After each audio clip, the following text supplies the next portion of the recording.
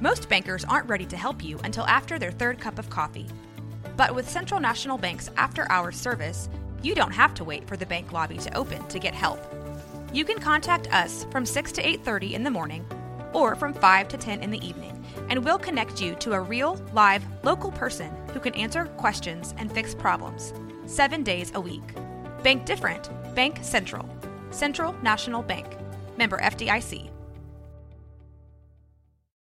When you need mealtime inspiration, it's worth shopping Kroger, where you'll find over 30,000 mouth-watering choices that excite your inner foodie. And no matter what tasty choice you make, you'll enjoy our everyday low prices, plus extra ways to save, like digital coupons worth over $600 each week. You can also save up to $1 off per gallon at the pump with fuel points. More savings and more inspiring flavors make shopping Kroger worth it every time. Kroger, fresh for everyone. Fuel restrictions apply.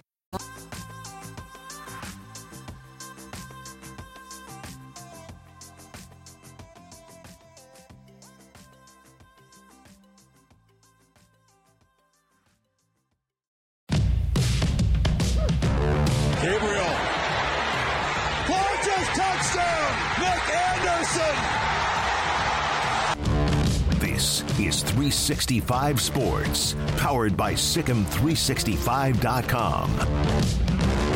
Jawar Jordan hits the hole off right tackle. Jordan, here he goes! This place is gonna rock!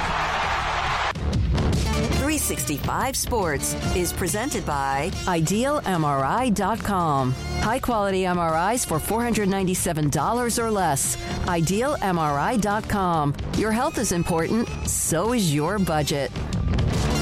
Missouri still trying to get set from the end zone. Cook throws wide. It's intercepted! House call for Major Burns! And LSU is going to escape Columbia with a win. 365 Sports is also brought to you by Texas Farm Bureau Insurance, protecting Texans since 1952. Here's King from the pocket. Flush to his right with 6. 5. Going to loop it downfield. And ball is caught. Touchdown, Georgia Tech. With 1 second to go in the ball game, Christian Leary hauls it in. Have you subscribed to our YouTube channel? Search 365 Sports on YouTube. Brought to you by TFNB, your bank for life. They pitch it left. Williams goes down. And USC wins the game in triple overtime. 365 Sports is turbocharged by Unite Private Networks. Find out more at uniteprivatenetworks.com. Trey Benson off to the races. One guy to beat. High step in. He got Smoak for the Hokies. Touchdown. 85 yards. Now here's David Smoak, Paul Catalina, and Craig Smoak.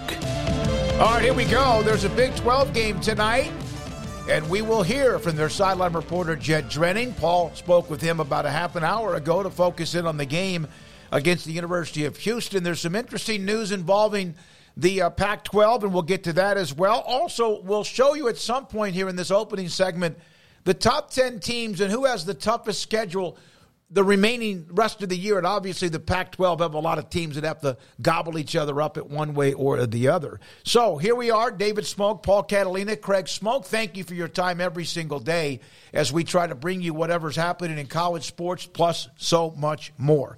Let's get to the story involving the Pac-12. Earlier today, or in a report today from John Wilner from the San Jose Mercury News and what is the Pac-12 hotline for now, that George Kliavkoff has said that USC and UCLA had been removed from the Pac-12 board. This was in a statement, a sworn statement in the Comcast case, which we'll get to, a potentially significant development for the Washington State, Oregon State lawsuit. Why? Well, I mean, if they don't have any rights anymore, then that kind of works in the favor of Washington State and Oregon State. Although I wonder, how it, again, that's first two teams. Well, what about the other 8 that left? Those are things. And the other thing that's also come out is that they are not $50 million in the hole to Comcast. They're $72 million in the hole to Comcast. The overpayments were far more than they said, because all he said before was it was over $50 million. Well, 72 is way over 50. 72 is almost another 25% or more, maybe 50% above what they thought. Yeah. So distributions withheld by Comcast to offset 10 years of overpayments based on the company's flawed tracking of Pac-12 network subscribers was $58 million, and then reductions in distributions for this year to account for a correction in the subscriber figures is $14 million, and the source said it typifies 12 years of neglect.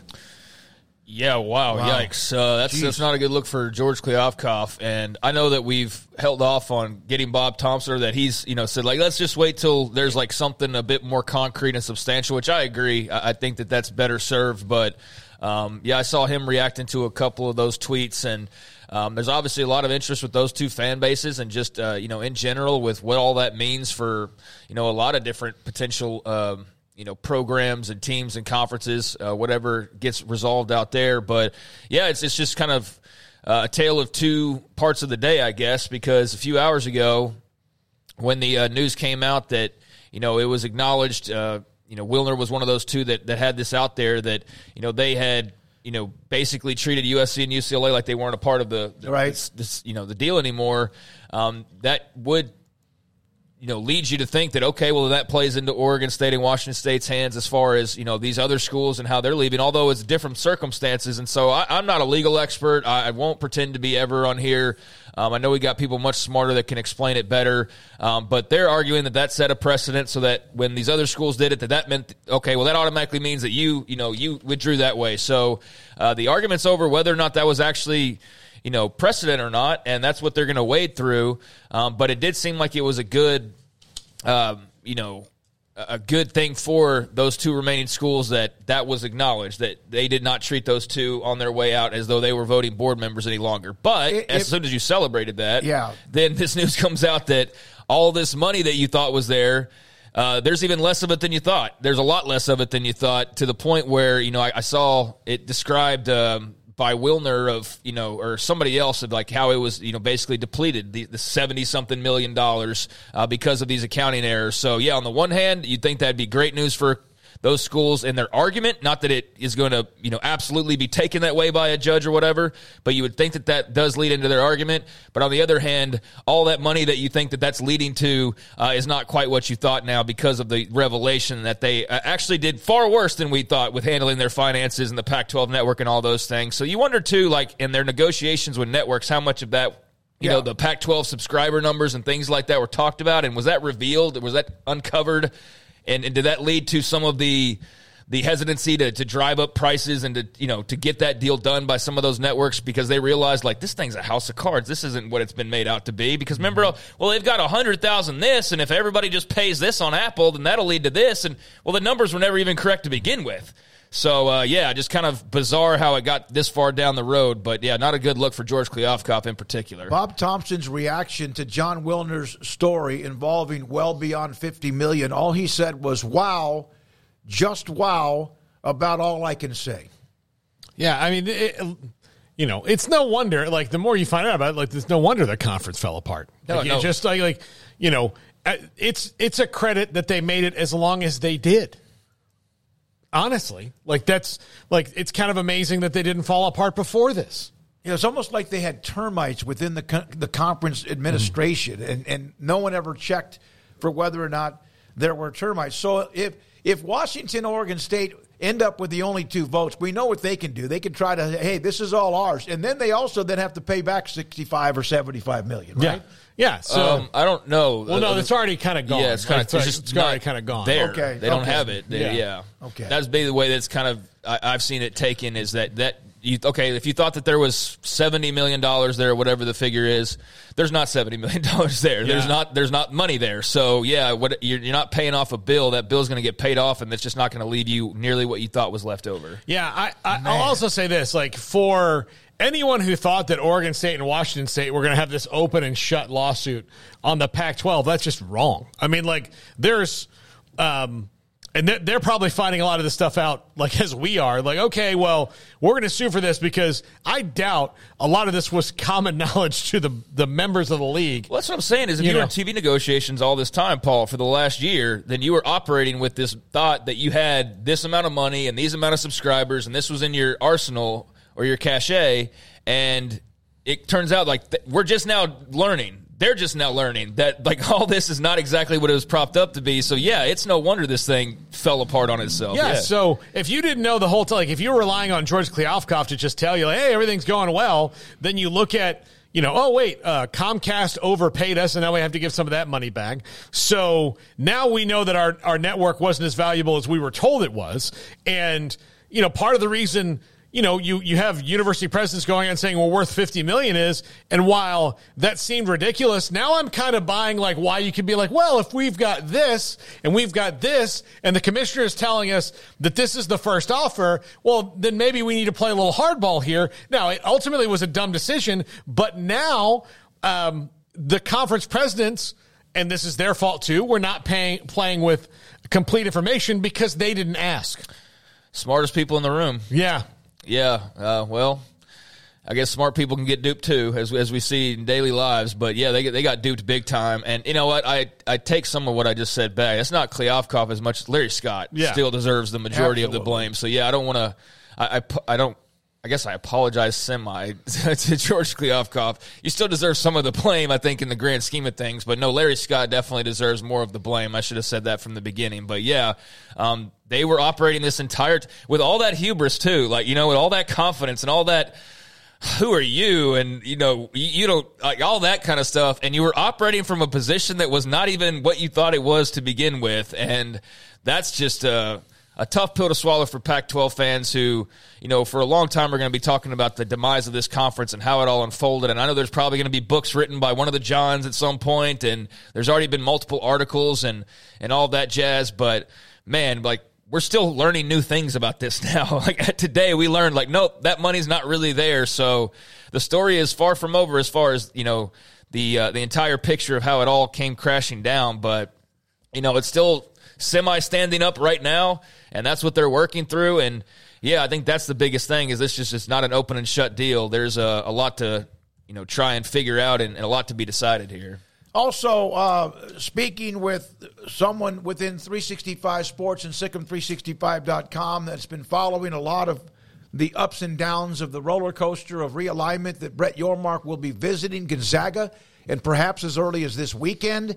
That's just the next part of what we mentioned and what has been reported earlier this week about they are next up on the clock, and it will just a matter of not imminent, but he will be apparently visiting Gonzaga sometime this weekend. I don't know if that yet is something that has been released by the Big 12 or if it would even be released, but that's from those involved. Here is a graphic of the top 10 teams in the country. Now, I know both polls could be slightly different. The hardest schedules, the toughest upcoming schedules left, these are the top 10 teams, and look at the first three because they're all going to play each other, right? In some way. USC, Oregon, they play third Washington. These are not the top 10 ranked teams like an order of like, that's not USC, they're barely in the top 10, but they're in the top 10. Hardest remaining or toughest upcoming schedule, USC, Oregon, and Washington, Ohio State, Oklahoma, Michigan, Georgia, Penn State, Florida State, Texas at number 10. Yeah, the top three all play each other, but then also, 4, 6, and 8 all play each other coming up. Yep. So that's going to be a nice little murderer's row. As a matter of fact, Ohio State and Penn State play next week. the game of the year of the week this week is Oregon and Washington. The game of the year of the week next week is Ohio State and Penn State. What doesn't make sense here, you're right. Oklahoma has one ranked team left on their schedule as of now. I don't get that where Kansas, they are. And we don't know what they're going to be, and maybe even higher by the time they play in a couple of weeks. Based on combined opponent win percentage. Okay. Okay, well, yeah, I mean, UCF, they're going the wrong direction. That's who Oklahoma plays in a little over a week, and, I think that they'd be able to probably handle them pretty well. Dylan Gabriel versus his old team. Jeff Levy, I guess, against his old team as well. That ought to be interesting. But they've got KU. Beyond that, though, like Oak State, I mean, they're getting better. That's maybe it appears. Maybe, yeah. West Virginia has been good, so that's definitely a team at 5-1 right now. That 4-1, I think. 4-1. Okay, yeah, because they just had the bye. BYU, they're sitting BYU, pretty good, yep. And TCU's right now. So yeah, I mean.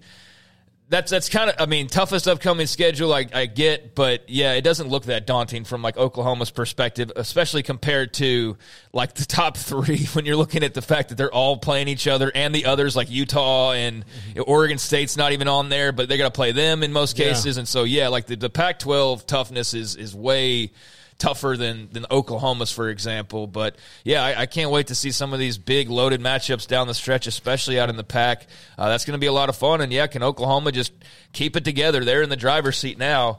But, they still got to go out and win 6 more games and then go win a 7th, potentially in the Big 12 title game. So, yeah, that's going to be, a fun little stretch run here in the second half with so many teams bunched up. The Big 12 men's basketball just put out their preseason team, and that was something I just happened to see. And if you look at the first 5, Craig, this is not a part of Off the Radar, is it? No. Okay, good. This just came out.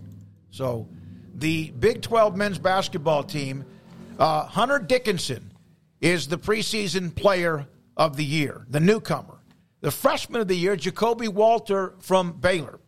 The top 5, these are the preseason first-team players. Dickinson, DeJuan Harris, Kansas, Emmanuel Miller from TCU, Max Asmus from Texas, who came in from, Tech? Oral Roberts. And then L.J. Cryer, the former Baylor guard, who's now at Houston. So those are the 5 first-team all Big 12 preseason basketball players. Yeah, not a surprise on Hunter Dickinson being both a player and newcomer of the year. Not a surprise on Jacoby Walter either. I was a little surprised that Baylor didn't have one on the first team, but then when you look at who it is, you knew Max Asmus was going to be there. He's been a stellar player in college basketball for 3 years. L.J. Cryer can score. I guess technically there's a player from Baylor. He's just not playing for them anymore.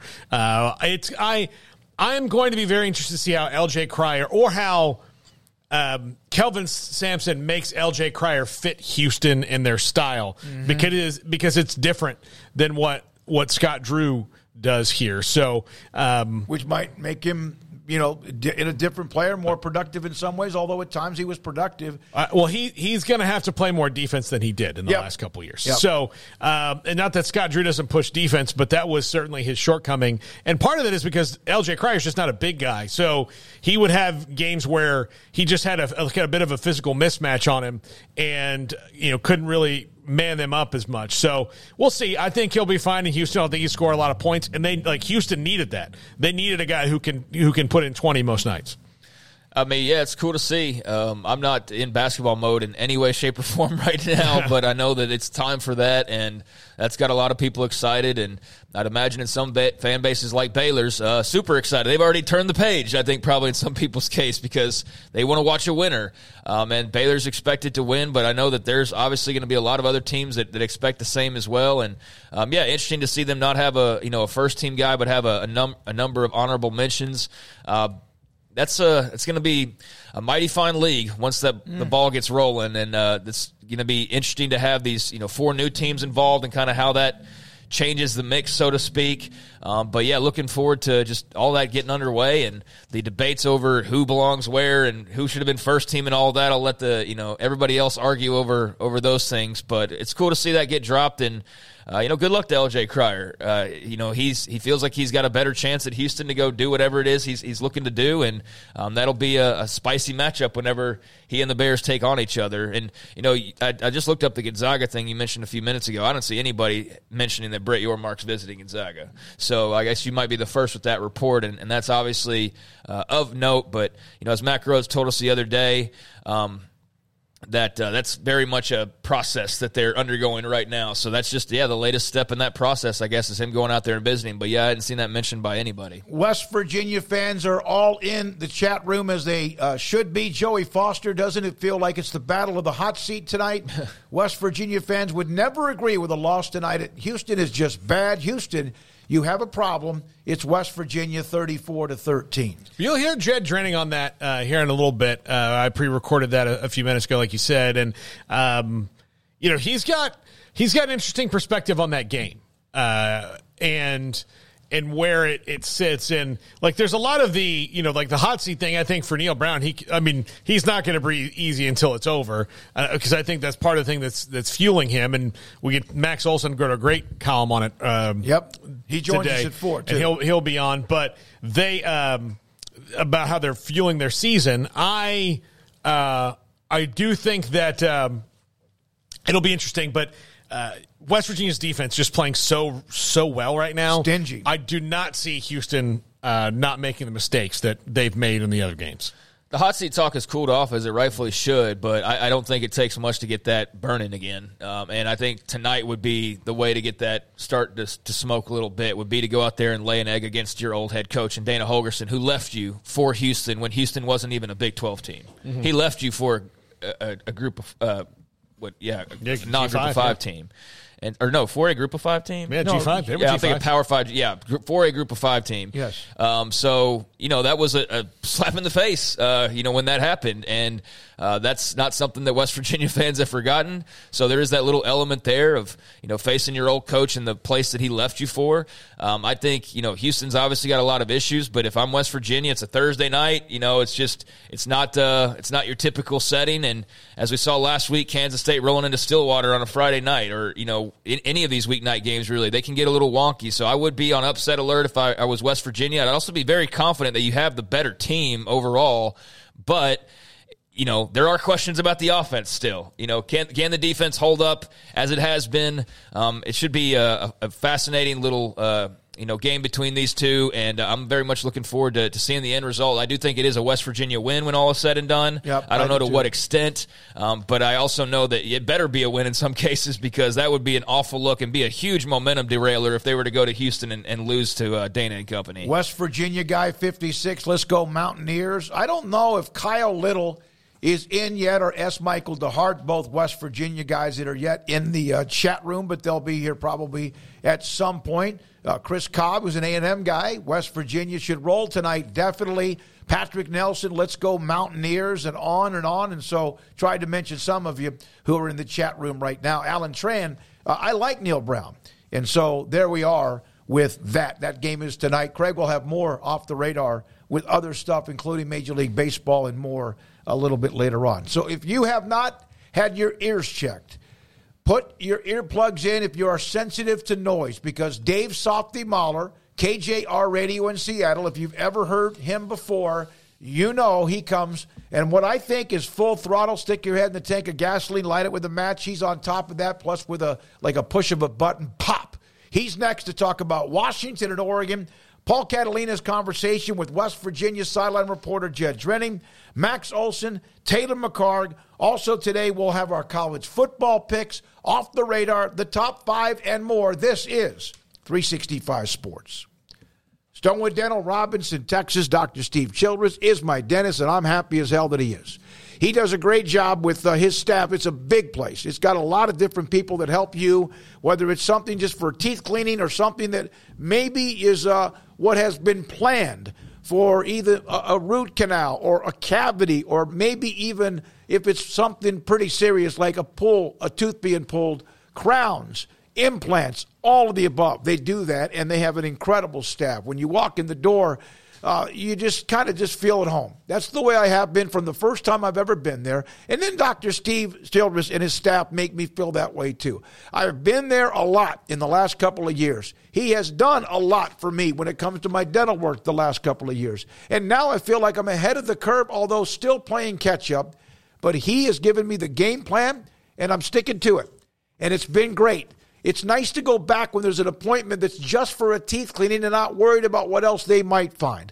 Dr. Steve Childress and his great staff and Stonewood Dental in Robinson, Texas. During Jeep Adventure Days, Alan Samuels in Waco is celebrating with an incredible line of 2023 models like the Grand Cherokee, Renegade, Wrangler, and Gladiator. Come see what Alan Samuels can offer you and your family and find the Jeep SUV that fits your lifestyle. Pioneer Steel and Pipe opened their doors in 1943, and they have never wavered with their focus on great product and customer service, relationships with a handshake, making sure you, the customer, is satisfied. Their new facility is now twice the size, allowing new inventory, higher quantities, and in a much more organized fashion. In addition to the long lengths in tubing, angles, channels, rods, and flat, Pioneer Steel and Pipe now offers several shorter, more convenient lengths of material already cut. Their 2,500 square foot showroom has over 1,000 new products in stock, new welding supplies, hardware, quickcrete, and do-it-yourself components for any project, whether you are a professional contractor or weekend warrior. The new facility is designed to make your loading experience faster and more efficient with easy drive lanes around the building and much more room to get your trailer loaded. Our location may have changed, but our values haven't, and our relationship with customers goes much farther than just business. Pioneer Steel and Pipe on Loop 340 and Highway 6 and just east of I-35 in Waco. Automatic Chef Canteen is a full-service micro-market vending and office coffee provider with state-of-the-art vending equipment, a wide variety of products, and offering custom-fitted micro-market vending office coffee solutions for your employee break room. You want a full break room solution and a workplace oasis? Well, Automatic Chef Canteen, locally owned and operated for over 50 years in Central Texas, also includes in-house mechanics on call 24/7 for fast, reliable service and maintenance. Automatic Chef Canteen, 6900 Imperial Drive in Waco, or online at automaticchefcanteen.com. Looking to connect with Baylor alums in your area? Baylor Alumni can help. Looking to host a watch party in your city? Baylor Alumni can get you started.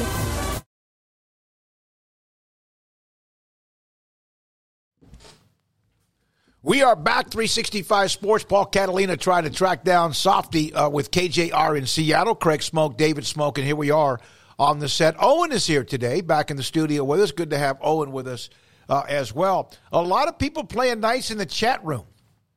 West Virginia fans, Texas fans, a lot of people playing nice in the chat room, and that's good to see. Patrick Nelson, almost everyone in Morgantown wanted him gone, in reference to Dana Holgerson when he left that job to take the job at the University of Houston. Just a horrendous loss for the Purple, but got to give Gundy and the Pokes credit. They rallied in the off week. Cornelio, thank you for that, looking back at last week. And, of course, what? Okay, all right. Also, finish your thought. About what? What he said. No, just reading it off the chat room. People are talking about last weekend's games and also this weekend's game. That's talking about K-State and the big win over K-State. So, that was a good win for Oklahoma State, kind of bouncing all over. But, that was a bad look for Will Howard and company. And, hopefully for them, he has a much sharper game. I mean, going to Lubbock on a Saturday night is going to be tough, and they've won a couple games in a row now. Feels like it's an opportunity for Tech to, get something, really going momentum-wise, and they kind of already do, but to beat K-State and beat them at home at night and have 3 wins in a row and, be well above, I guess 500 and 500 in Big 12 play would be, tremendous for Joey McGuire and company, and more along the lines of what we expected of them coming out of the preseason when there was a lot of hype surrounding them. They got off to the rough start, but, you look at what they lost. They lost a close game to a really good Wyoming team, lost a close game to a really good Oregon team.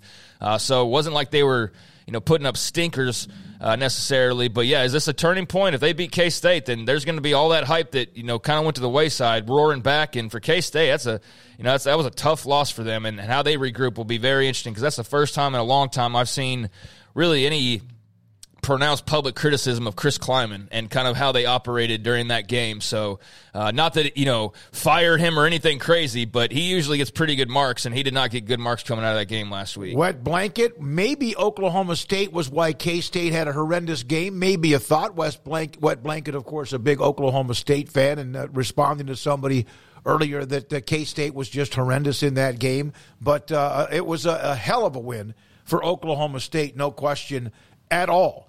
Alan, we won Houston, a Baylor fan. You need to worry about the off week. Also, let's see, from Bracket Cat, they definitely were speaking in a compliment of Oklahoma State, but we didn't respond at all to be getting punched in the mouth. He's discussing Kansas State, and you just don't see that very often. Is what you were mentioning about Kleiman. You don't see a Kansas State team lose a game. When you lose it, you don't see them get punched in the mouth like that. Yeah, I think for Chris Kleiman last week, he made a couple of those decisions that were a little bit maybe more aggressive than the fans wanted, but I think he was trying to light a spark under his team, and he saw that they didn't get those, then they probably weren't going to win anyway. So that's from Softy saying, go ahead and try to call him again. I'm sorry about that. Right. Yeah, but I think that was it. Like sometimes, yes, criticize the coach all you want, but that was the players not showing up to a level last week. And look, to Wet Blanket's point, Oklahoma State played really well. I mean, they really played within themselves and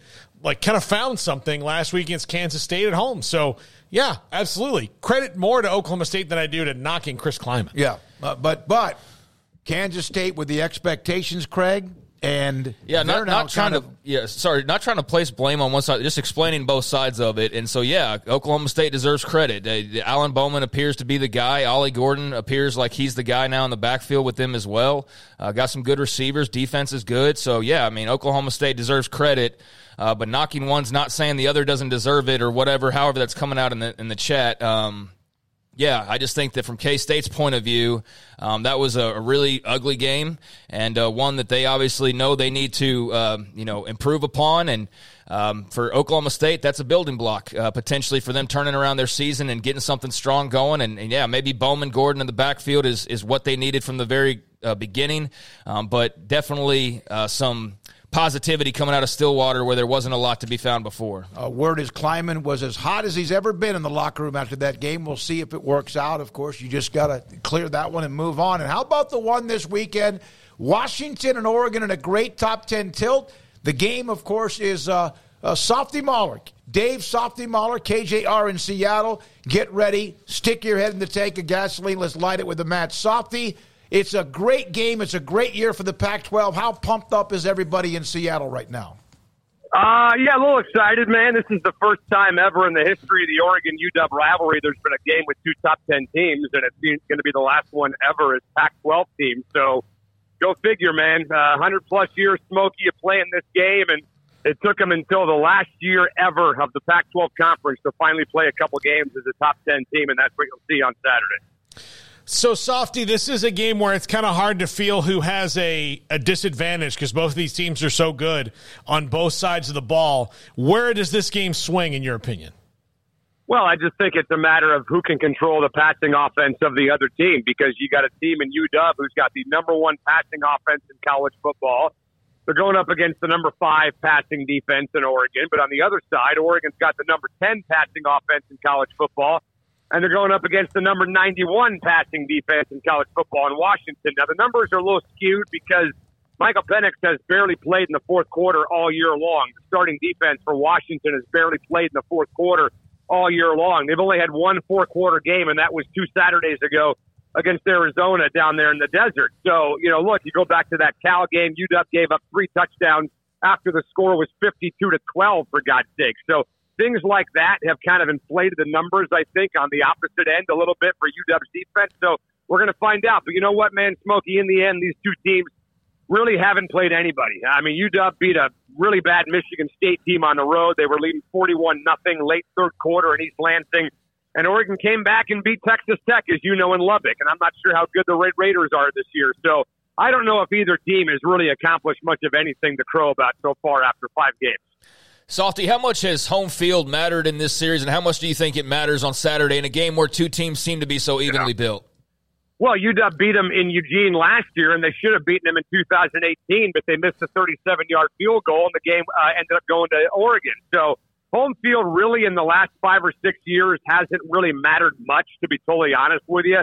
You guys know there was a stretch in the mid-2000s to 2015, 2016, where Oregon kind of owned UW, right? They had that big, long winning streak, and UW just could not do a damn thing right against the Ducks in that series. And now it's 3-3 in the last 6 games. And as I said, should have been 4-2 because UW should have won 3 in a row from 2016 to 2018. But I'm not sure if home field really means a lot, to be honest with you. There were a lot of Husky fans there in 2016. There's going to be a lot of Oregon fans here Saturday in Husky Stadium. So it's going to be 70,000 people, and I'd say about 15 to 20% of them might be Oregon fans, to be honest with you. We just put up a graphic that's from like College Football Focus on the toughest remaining schedules among the teams who are ranked in the top 10. And the first three were Pac-12, USC, Washington, and Oregon, because, of course, we know that it's a battering ram. How much fun will this be watching all this unfold?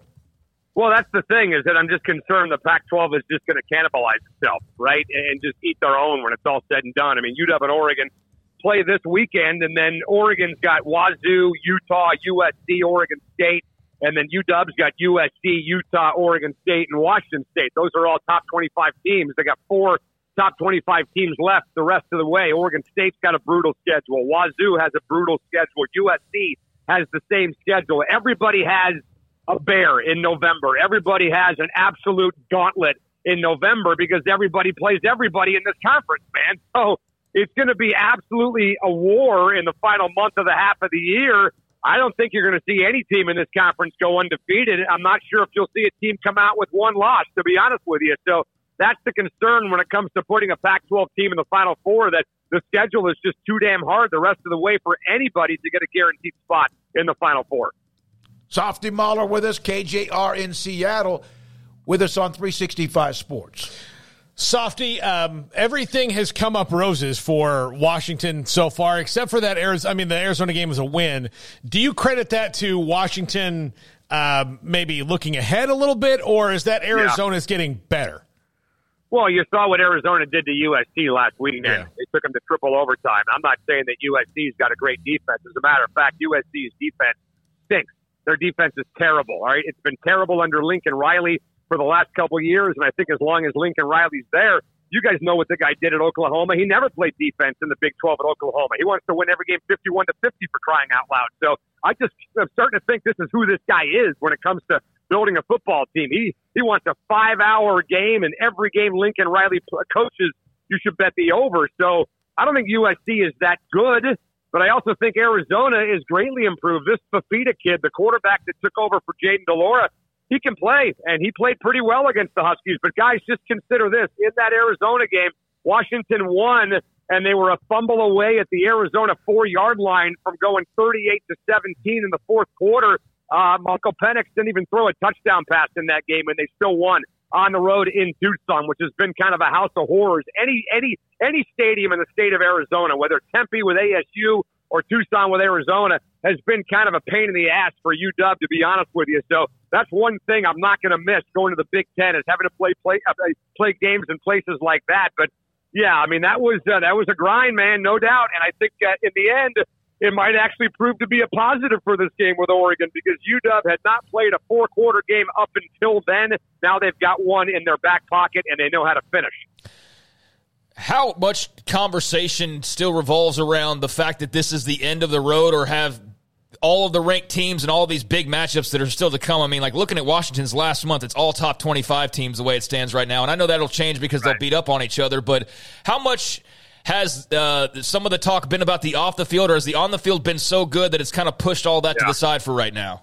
Well, no, it's a daily thing with the Big Ten, the Pac-12, the Pac-2. The Pac-2 is Oregon State and Washington State, and Beaver fans and Washington State fans don't miss an opportunity to tell Oregon fans and UW fans how stupid they are for going to the Big Ten, right? I mean, that's a daily thing on social media. So, guys, look, it's a move that if Oregon State and Washington State were offered the same move by the Big Ten, they would have been out the door. And anybody who disagrees with that is an idiot, all right? There's just it's not even worth having the freaking debate, for God's sake. It's so dumb to even talk about. So, in the end, the Pac-12, the remaining schools, were offered a streaming-only deal on Apple with no guarantee of being on linear TV, and they said no. And they should have said no, right? I mean, people think about how crappy the Pac-12 media rights deal was, 2-3 years ago. They signed this deal, it's even worse. And when you're desperate like Washington State and Oregon State are, you'll take anything. Because, guys, let's be honest, Oregon State and Wazoo, they're staring at $4 million a year in the Mountain West. That's what they're looking at right now. So they're looking at potentially $20+ million less per year than what they were making in the Pac-12. So I don't blame them for being angry. I don't blame them for being irrational. I probably would be too if I were them. But every single day, this is a UW and Oregon ruined the Pac-12. You killed the conference. We could have survived without the LA schools, which I disagree with, by the way. But there's not one day that goes by that this move to the Big Ten is not talked about, at least amongst Cougar and Husky fans. The Apple Cup this year, guys, is going to be gnarly. Absolutely gnarly. I don't know if you guys have ever been to an Apple Cup in Seattle. This is the year to come because they may not play it for a long time after this year. Yeah, that's one I have circled on the calendar, Softy. It's certainly, like you said, gnarly is a great way to describe it. When you hear things like today coming out about the Comcast thing is worse, and a couple weeks ago, the Utah president was the one who pushed the $50 million a year thing. Right. Does that surprise you, or are you just like, yeah, I knew this. This is a poorly run conference? Well, we've known that for years, that this was a poorly run conference, and we've known for years that the conference presidents were arrogant. We've known for years the conference presidents really don't understand the sports landscape, especially when it comes to college football, and they paid the price for it. I mean, the story, again, that Canzano had, that Utah's president was looking for $50 million a year. They turned down the latest deal about a year and a half ago from ESPN. I just think there was some arrogance there, and they really did not understand how this entire thing, ran, and now they're paying the price for it. So I think in the end, UW, Oregon, USC, UCLA, hell, I even think schools like Arizona are going to be fine. Arizona is moving into an incredible basketball conference, man. You guys bringing Arizona on in the Big 12 with Arizona's history. Now there's rumors that Gonzaga maybe moving into the Big 12. That's going to be an unbelievable basketball conference, man. Maybe the best in the country when it's all said and done. So those schools, I think, are going to be just fine. But for schools like Washington State and Oregon State, there's some collateral damage there, and I do worry about hanging on to coaches and not having to cut sports and things like that. So I don't blame them for being a little bit irritated. But the Pac-12 has been a joke for decades, guys. You guys know that. We used to rip on Tom Hansen, who's the former Pac-12 commissioner, Pac-10 commissioner, and then we ripped on Larry Scott, and now we're ripping on George Playoff-Top. What's the most consistent theme there? The conference president. That's the theme. All right. I want to give you as long as you want. I know you have your own show right around the corner, but so are you really good fans with fans from Oregon State and Washington State, or you just rile them up whenever you can? So I got some of my closest buddies are Cougar fans. I've got 3 or 4 pals of mine, golf buddies of mine, great buddies of mine, almost brothers of mine that are Cougar fans. And I tread lightly around them when it comes to right? I mean, there's a couple of things you don't want to joke about. You don't want to ever bring up the term Cougat. I'm not sure if you guys are familiar with that or not, but when the Cougars choke a big lead away in the fourth quarter, 10, 14, 21 points in the fourth quarter, we call that Couganing, okay? Anybody blows anything. There's a big collapse in a basketball game. Oh, you couged it. The Mariners blow a 7-run lead in the 9th inning. Oh, you couged it. So you can't bring that up with them, and you can't bring up this whole thing about the Pac-12 and the Big 10, the Big 12, and the ACC with Stanford and Cal. Every now and then you'll run into somebody who's a pain in the ass, and you'll tell them, hey, good luck in the big sky next year, pal. They don't like hearing that whatsoever. But my buddies that actually I like and I respect, I would never go down that road because I know how much they're hurting, man, with this whole thing. I got a couple of pals that are Oregon buddies, but for the most part, I'm surrounded by way more Cougars than I am Ducks. Way more. Last thing, can you try right now to rank the best quarterbacks in the Big 12 in the Pac-12? Yeah, I think Caleb Williams has to be number one as the reigning Heisman Trophy winner. I think right behind him is Michael Penix. I think right behind him is Bo Nix. I think right behind him is Cam Ward. I think right behind him is Shedeur Sanders. And then I would put a guy like Dante Moore of UCLA. I think Dante Moore is going to be a player down the road for the Bruins. DJ Ungalele of Oregon State started off kind of slow, but it's starting to come on. I mean, you kind of feel bad for teams like California and Stanford, who don't even have a quarterback that's even a household name. Nobody even knows who these guys are, for crying out loud. Noah Fafita may be the best quarterback of the four between Arizona, Arizona State, California, and Stanford. But I put Caleb Williams number one right now, and I put Michael Penix 2 and Bo Nix 3. Thank you, Softy. Appreciate you, buddy. Have a great week. Enjoy the game. Softy. All right, boys. Later. Yep, KJR Radio in Seattle. Yeah, it's going to be a heck of a game. Looking very much forward to sitting down, and thankfully got a full Saturday open for the only time, I guess, in this whole 6-month period or so, and very much looking forward to being able to just sit and watch all of the games and not be bouncing, to and from a stadium or eyes elsewhere. So, that's one I think you just toss a coin. It's pretty fair, but I've seen a lot of pro-Oregon. I've seen the arguments for Washington, and that's going to be a heck of a showcase for those schools and for the Pac-12. But there's also that side story of just the mess of management that created this whole situation where this is the last time those two teams will play as Pac-12 teams. This will be the Big Ten game of the week at some point in the future, and need more, like with anything else involved in that story. I wanted to circle back, like as far as the payments owed and all that. I'm not sure if that's we need to see more from the likes of the experts out there. Yeah. I'm not sure if that depletes the reserves or whatever, like you're seeing thrown out there, and kind of as we touched on earlier. Because I've seen a couple comments where that's being already deducted, like that money per school. But the point of the story is that they lost even more money than they thought, or owed even more money than they thought. And so how that comes out on the other end, who the heck knows? But I think he just nailed it, just the mismanagement over the years. You're seeing all that bubbling up, and as they sit here and get ready to take their final breath, it's all kind of coming out now, just how shoddy it was all ran to begin with. I don't know, I don't know if it's necessarily like a direct hit on the funds that you're talking about, but it's all not good news. No, of course not. It's not. Yeah. If you're Oregon State and Washington State and you're trying to say, like, oh, well, we this and this and this and this, part of the thing you're trying to say is that the Pac-12 networks have value, and that's why you're trying to keep them and do that, and they clearly don't have as much as what you think. That's the part I don't understand. Part of it is, it's like, with the conference breaking up, if I were the other 10 teams, I'd be like, you guys really want this? Like, we're leaving because of it.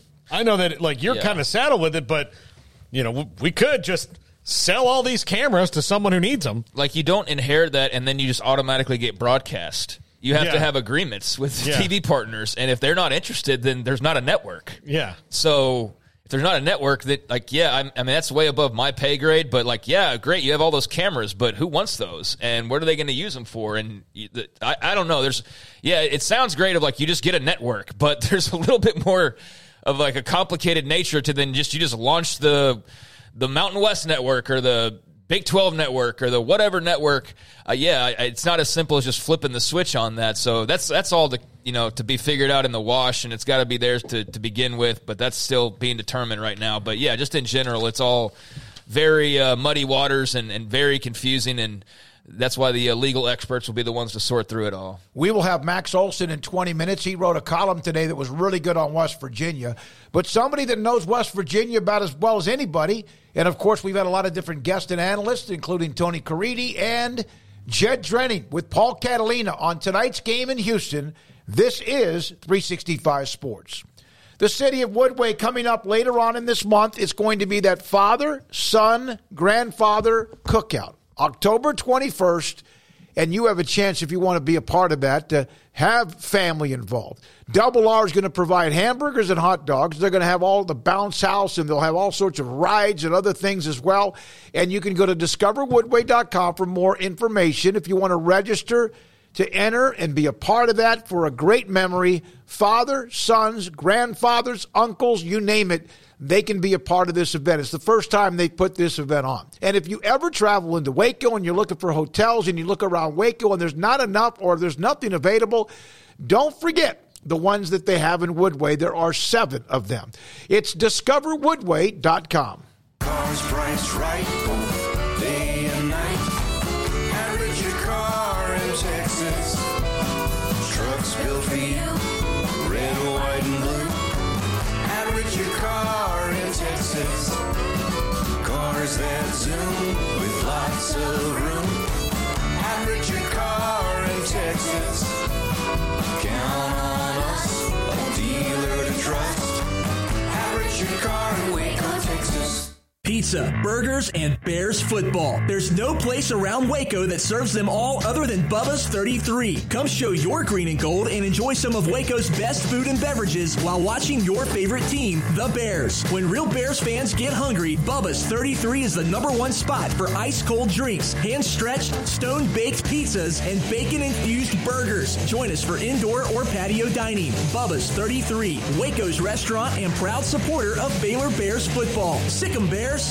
With so many companies and policies out there, it gets so confusing shopping for insurance, and I never know if I'm getting the policy that's right for me. Luckily, I met the team at the Niche Group Insurance Agency. With the Niche Group, you can go to one company and get access to coverage options from many insurance carriers, and you get to speak to a real person about your specific coverage needs. With the Niche Group, I know I'm getting the right coverage at the right price. If you need insurance, talk to the experts at the Niche Group at 1-800-258-8302. At Ideal MRI, we feel blessed to be part of the Waco community. We're a small family business here in Central Texas. At times like this, the cost of healthcare has never been more important. And unfortunately, significant illnesses and injuries still occur. And that's why Ideal MRI is open and here to serve you through this difficult time. So if you need an MRI, ask your doctor about Ideal MRI. You can schedule online in minutes at idealmri.com or call 833-IDEAL-MRI.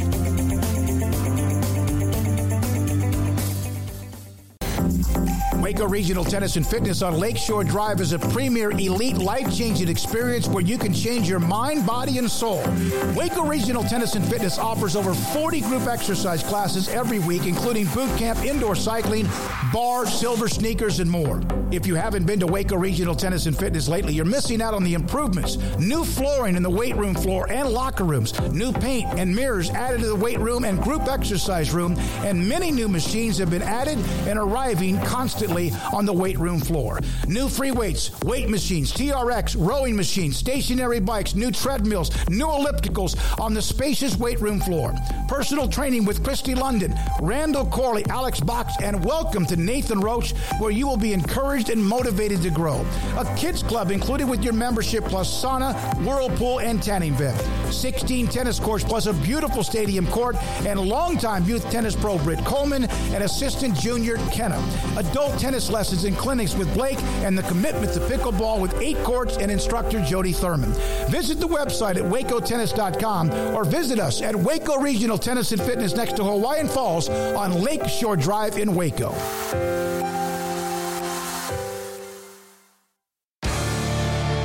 This is 365 Sports, powered by Sikkim365.com. Enjoying the show? Hit the like button and subscribe.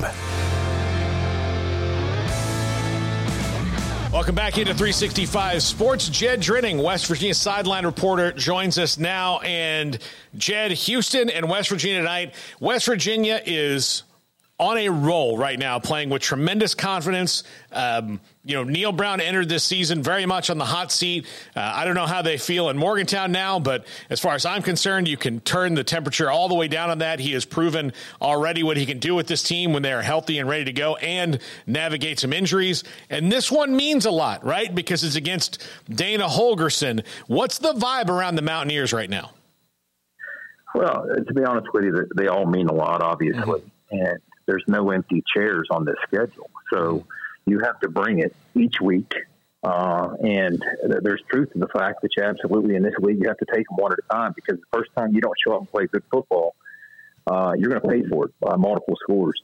And Dana is a guy that recognizes matchups. I'm sure he's game planning against some of the deficiencies that he's seen. Our bye week, for us, I can say, came at a time when it was desperately needed. We played 4 really physical football games in the first 5 weeks of the season. And we had guys dropping. Some will be back, some won't.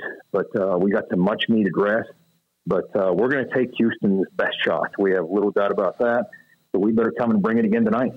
Well, we had Dana Holgorsen on the show a couple of times, and one of them right after the schedule was released, and he said, look, I'm not stupid enough to think that this wasn't, very intentional on the Big 12 to do this way, because this is a storyline. Who do you think it's more of a storyline for, West Virginia or for Dana Holgorsen? That's a good question. I don't know that that, Neil even talked about it this week. He's like, look, Dana's a guy who had a lot of success here. He had a couple 10-win seasons. He had the Orange Bowl win. So he did a lot of good things with the program. He was the guy who superintended the transition into the Big 12. So I don't know if there's a lot of ill will harbored, at least internally. Now, there is that factor that, when your girlfriend breaks up with you, there's some ill feelings that are harbored, and that's more the fan base, So I don't know. Maybe it's a little overstated or oversold. To me, it would have been probably more of a storyline and more of a sizzling TV storyline had Dana been coming to Morgantown on a Thursday night. That would have kind of been more interesting. But, these Houston fans, is the first time they've ever faced the West Virginia Mountaineers. I can't imagine mean a whole lot to them. There's no animus there. So, but yeah, I think it's just two football teams that are trying to find their way into the second half of the season in a positive fashion. And I fully expect, under the circumstances, for Dana coming off a bye, because I saw him, coach very good football games coming off a bye at West Virginia. I've seen him do it at Houston. So I think that storyline is probably dominating a little more than it should, in that it's our first matchup ever. It will be interesting irrespective of who the coach was. So here we are. How much danger is in this game outside of all that, in that Houston really needs one to get back on the right track, because it has been a wildly disappointing season for them so far? Yeah, in many respects it has, but you look at how they battled in some of those games that the other team was able to separate the second half, whether it was Texas Tech, whether it was TCU. When they put their best foot forward, they're pretty scary. And now, if they can do that for the balance of 60 minutes and find a way to hold up, then they're going to be competing against most of the teams in this league and threatening to beat them. But when you look at them from a skill standpoint, they got skill on both sides of the ball. Now, Dana had to retool his offensive line in the offseason. They got, despite having maybe the one of the more exceptional linemen in the country at left tackle, they had to retool elsewhere. I think the strength of that offense is in the receiver room. They're very deep. They're very talented. They're very versatile. So no doubt in my mind, Dana is looking at our secondary and finding matchups that appeal to him, and he has a very creative way of getting you in space in places you don't want to be in space against. And so we're going to have our hands full on the defensive side, and on the offensive side, again, they got two big heavies on the interior. When they're playing solid, they're playing solid, and they're tough to move. They got two edge guys. We're dinged up with our offensive line and moving some parts around as well. So, we're going to have our hands full with challenges on both sides of the ball. They got corners that can play. So, this is one of those things that if you don't show up, you're going to find yourself down by multiple scores in this environment very quickly. So we better show up, and we better show up early. What's been the spark in your estimation of this team, especially, look, they're not in the last 3 weeks of this winning streak, scoring 45 points. They're doing this with defense. They've done it with different quarterbacks. They've done it with the running game. What's been the spark that turned this team around in light of their confidence? But, I do think that there was a belief in the culture that continued into the offseason, and we felt that we underachieved and underperformed last year. And we marched into the offseason with that belief. And then when the media picked us to finish 14th, that was like Neil Brown standing over some burning embers trying to get a fire going, and somebody handed him a hose with an endless supply of jet fuel. And that really, really has lit a fire under this entire program. And that's the mantra. I don't go 30 seconds without hearing a player or a coach, somebody screaming 14, 14, 14. That's what it's all about. And they said, look, you can say what you want about us now on our winning streak. We're 14th in the Big 12 until the season ends and we prove otherwise. So that has served as tremendous motivation. But at some point, and we're trying to continue to become a more well-rounded football team. We won the last 3 games that you just talked about. We won 4 in a row, but the last 3 in particular, with less than 350 yards in each of those games. The last time West Virginia did that was in 1996 when we had the number 1 ranked defense in the country. Now that is on some level unsustainable. Good defense isn't unsustainable, but at some point the offense is going to have to emerge, and we're going to find ourselves in games that aren't just rock fights where we get to drag the other team into an alley, but it's going to be somewhat of a shootout. And, you might suspect that could come against the Dana Holgorsen coach team, so you better be ready offensively, and we need to keep cranking on special teams, so we need to be a well-rounded 3-phase football team. And so far through 5 games, we've done that. We just have to get better at it. How do you feel about how both quarterbacks have played when they've been called on? Well, both of them, for different reasons, I'm very happy. First of all, Garrett's kept the football out of harm's way. We haven't come close to seeing his best football yet. We've seen him off script, but from a run game standpoint, quarterback run game standpoint, for various reasons, we haven't seen the best of him doing that, and I do think that's when he's at his best. We're going to start to get to some of that. We're going to start to push the football vertical. We need some help from the receiver room. And it'd be nice if a receiver catches an RPO and the conflict defender drops to the box and makes somebody miss and picks up big yardage for us. But even in the run game, which is what we've leaned on throughout the course of the first 5 games with CJ and the rest of the crew, it hasn't been as explosive as it was a year ago. So those splash plays need to come there as well. But with Garrett, he's done a great job of keeping the football out of harm's way. I think he's going to continue to improve. And with Nico, I mean, how can you not be happy with how that kid was thrust into the fire against Pitt, managed that football game for the better part of 3+ quarters, 3.5 quarters, and then came out and made his first Big 12 start against a very good Texas Tech football team and helped us get through that one and come out on top. So I think that room's in solid shape. But like the rest of the football team, we have to find ways each week to get better and better, because where we're at as a team right now through 5 games, it's good enough to be good through 5 games with one of the more difficult schedules in the country. But if we don't get better, if we plateaued, it's going to be an ugly final 7 games. We need to continue to get better in all 3 phases. Now, I realize it's still early, only 5 games in for West Virginia because they've had their bye. But, Ren Baker, sometimes, the new AD comes in, and it would not have been a surprise probably to anybody had he fired Neil Brown last year based on how new ADs work most of the time. Look, this is not my guy. I'm not going to even take a chance on it. I'm going to go bring my guy in, and that way I don't have to answer these questions. But he bet on Neil Brown this year and didn't make that move. And now he's looking at a 4-1 team. Has Neil Brown done enough to where that discussion is over? Well, what Neil, and this is obviously way above my pay grade, but when you listen to Ren talk, what Ren talks about is he sees things globally. He spends a lot of time in the building. He's been on the sidelines for every game. So he studies with great scrutiny every aspect of not just the football team, but all other sports as well. Now, he says, ultimately, we're held to account by how many games we win. But he said, I'd stop and consider all the factors that lead up and contribute to your ability to win those games. So if I see functional aspects of a program across the board, but it hasn't translated to wins yet, I have to believe on some level that's ultimately going to happen if I can find my way to help nudge it in the right direction. And I believe that's kind of his mindset. But there's also that school of thought with ADs that I've heard for years that an AD is not truly on the clock until he hires his head coach. So why rush it? Right? I mean, if you're a new AD, why rush it? I mean, why do you want to start that clock ticking right away when you've got a guy that has a building that's in really good shape? The culture in the building is really solid, and it looks like we're just a couple good breaks away from turning a corner. And through 5 games, we've caught those breaks that in previous years we weren't catching.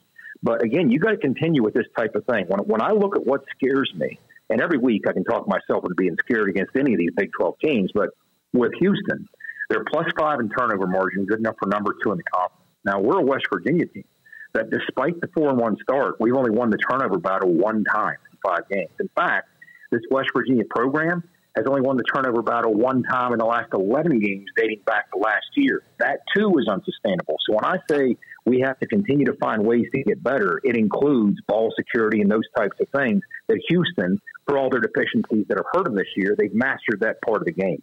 And so if they're going to beat you, obviously they're going to try and make that be a part of it. So with Ren Baker, above my pay grade, but that's my thinking. And I have plenty of ways to talk myself into thinking why Houston could win this football game if we don't show up and play out tonight. I know one of the games that you won the turnover battle in, Jed. Yeah, there was one. I didn't even have to think about it. I can go back to last year, and that's an interesting game because that was the game that I think has derailed Baylor since then. Well, that was last year. And you know what? The 11 games started after the Baylor game. It's really? You'd point to that. Yes, we were +2 in the Baylor game. Yeah. And ever since the Baylor game, we played 11 games, that 43-40 game last year. The one game that we won the turnover battle in the last 11 games was Pitt. We've since had a hand in turning their quarterback into a tight end. But yeah, that Baylor game, that was critical. That was critical. I mean, those turnovers last year. And you got to figure, you're going to have, that's exactly the type of football game that I'm talking about. We haven't won a 43-40 game this year, but at some point you get to 10. You're going to have to, because what I get out of this Mountaineer team, I studied very closely Neil and his days at Troy and his 4 years at Troy before and when he was hired. So I have a pretty good thumb on the pulse of the culture and the type of football teams that he had down there. It's starting to have that feel. Now, I'm not saying we're going to go out and rip off 30 wins in 3 years like he did at Troy. That's not what I'm saying. But stylistically, there are definitely parallels to be drawn between this Mountaineer team and those Troy teams. And those Troy teams, much like you've seen West Virginia through 5 games, is built to win rock fights. They were built to win rock fights. They'll drag you into an alley in a place you don't want to be and win in that style of football game. But there were types of games, the bowl games, particularly the win against Buffalo. They had a 50-30 bowl win, a 42-32 bowl win. There were some shootouts that he found a way to win, much like he found a way to win that shootout against Baylor last year. So the offense, to get to that point, is going to need to step up. And so far, we haven't seen enough out of the offense in them doing so, but they're going to have to play a more prominent role from a big play standpoint. Jed Drenning, West Virginia sideline reporter, here with us on 365 Sports. Jed, enjoy the game tonight. Thanks for hopping on. Appreciate it. Thanks, guys. Perfect segue to Max Olson, theathletic.com, who wrote about West Virginia. A nice surprise in the Big 12, and they've had a chip on their shoulder since Big 12 media days when the poll came out. Max joins us, and we had Neil Brown on, and he brought that up. He was upset about the colors behind him, even with the players' breakout session. Max, what a nice story. There's always a story or two in the Big 12, maybe every conference. Baylor 2 years ago, last year TCU. Is West Virginia, you think, that team this year? Yeah, I think so. Yeah, it reminded me, honestly, a lot. The working on that piece, talking to Neil Brown and his players for that story, it did remind me a lot in some ways of the stories I was writing about Kansas a year ago, right? Where I think that sometimes that's kind of that's tough for us in the prognostication business, especially now that Kansas is better. It's hard for us to kind of just assume who's the worst team in the Big 12 anymore, right? And so, I think, certainly the summer poll was wrong about West Virginia, and it didn't really make sense when you think about it. I mean, they shouldn't be behind all 4 of the new schools. That just doesn't make sense. But certainly that's exactly what they needed. That motivation of being 14th is something they've carried with them every day since. And, I think it's done them a lot of good. It's funny that this West Virginia team is not blowing anybody out. They're just winning close games finally. And that's, as you guys know, that's what it takes to actually be competitive in the Big 12 race, is just find a way to survive and advance in some tight games. And, it hasn't been very sexy. And I think there's still a lot of room to improve, especially on offense. They really have not gotten things clicking on offense yet. Now Garrett Green's healthy, but, certainly I think that's a team that in the run they've had now, beating Pitt, beating Texas Tech, beating TCU, I think it shows that there's a lot of toughness there. And, I think it's, with the way the schedule sets up, no Texas, no K-State, no Kansas on the schedule, they've got a chance here to rip off a bunch of wins. Max, what is your opinion of Oklahoma after that big win last week? Yeah, not surprised by the national conversation changing around Oklahoma quite a bit. I think you could tell people were just kind of skeptical, and maybe that's because of the strength of schedule or lack thereof. But, that was just such an impressive performance by Brett Venables and his crew. You knew they were deeply motivated after last year's Red River game. But I think it just goes to show, like, that is a coach who is just like at West Virginia. That's a coach who has surrounded himself with players who have his kind of attitude. And, we've talked about it before, how, what a good job Venables has done in kind of flipping that roster, which you wouldn't think you'd need to coming in after Lincoln Riley. But I think that he has built a team that can compete for sure. And, are they a playoff team? I don't know. We'll see. They've got to kind of maintain this run and stay healthy and stuff. But certainly they made the statement they needed to make a week ago and find a way to win in the final minute, that this team's for real. Does it really change how you feel about Texas at all, Max, the way that game went? I mean, there they had the lead with a little over a minute to go. Both these teams can still play each other again in Arlington. I think that's probably what most people expect at this point. Like you said, they got to handle their business, but does it change the big picture, that result at all? I don't think so. I think Texas played pretty well in that game. And, if you get a stop on the final drive there, everyone's talking about Texas like maybe they're the number 1 team in the country or at least, top 2, top 3. So, I think what that game came down to, certainly they did a really good job of moving the ball in Oklahoma. It's just not very good situational football, not being able to punch in touchdowns in the red zone, getting stopped on 4th downs. Same story as their game against Alabama a year ago. I think it's it's a slim margin of error in a big game like that. And certainly third down, fourth down, in red zone, they've got to be a little bit better. And, but I think Stark is probably right in saying, like, if that's the worst we're going to be this year, then we're really good. I mean, I think that, certainly Texas, they lose the mulligan there in terms of the race, but I wouldn't knock them too far down the ballot. I think they showed they're just as talented as Oklahoma. How good and how we knew how good he was in high school, but there's hundreds of running backs who were good in high school. But Jonathan Brooks, it doesn't mean you forgot about Bijan or Roschon Johnson. Those guys were amazing. But he really has just exploded onto the scene. Great player at Hallettsville High School. Yeah, and it's kind of cliche to say these days, but credit to him for sticking around because he was behind some really talented players. You could see flashes from Jonathan Brooks when he'd get a chance to carry the ball, in the fourth quarter of games that they put away, or second half of blowouts and stuff like that. You saw him make plays last year, and so it's not shocking that this kid can make people miss. And he's one of the top rushers in the country this year in terms of yardage. But yeah, real impressive player who clearly learned a lot from two studs in front of him. And, that's a talented room too. When you bring in CJ Baxter and some of the guys they have around him, I think that pushed him to get even better this year. And, that balance that they found in the run game, I think has surprised a lot of people. Max, we spent all week talking about Baylor. We're on the kind of inside of it, but from an outsider's perspective, 30,000-foot view, how does Dave Aranda turn this around? I'm going to be honest with you guys. I got a lot of texts from people this week saying, what did Mac Rhodes say about the offense? That definitely resonated outside of Waco. Where did you hear that? I can't say, but I saw some people a little bit surprised by that. I think that,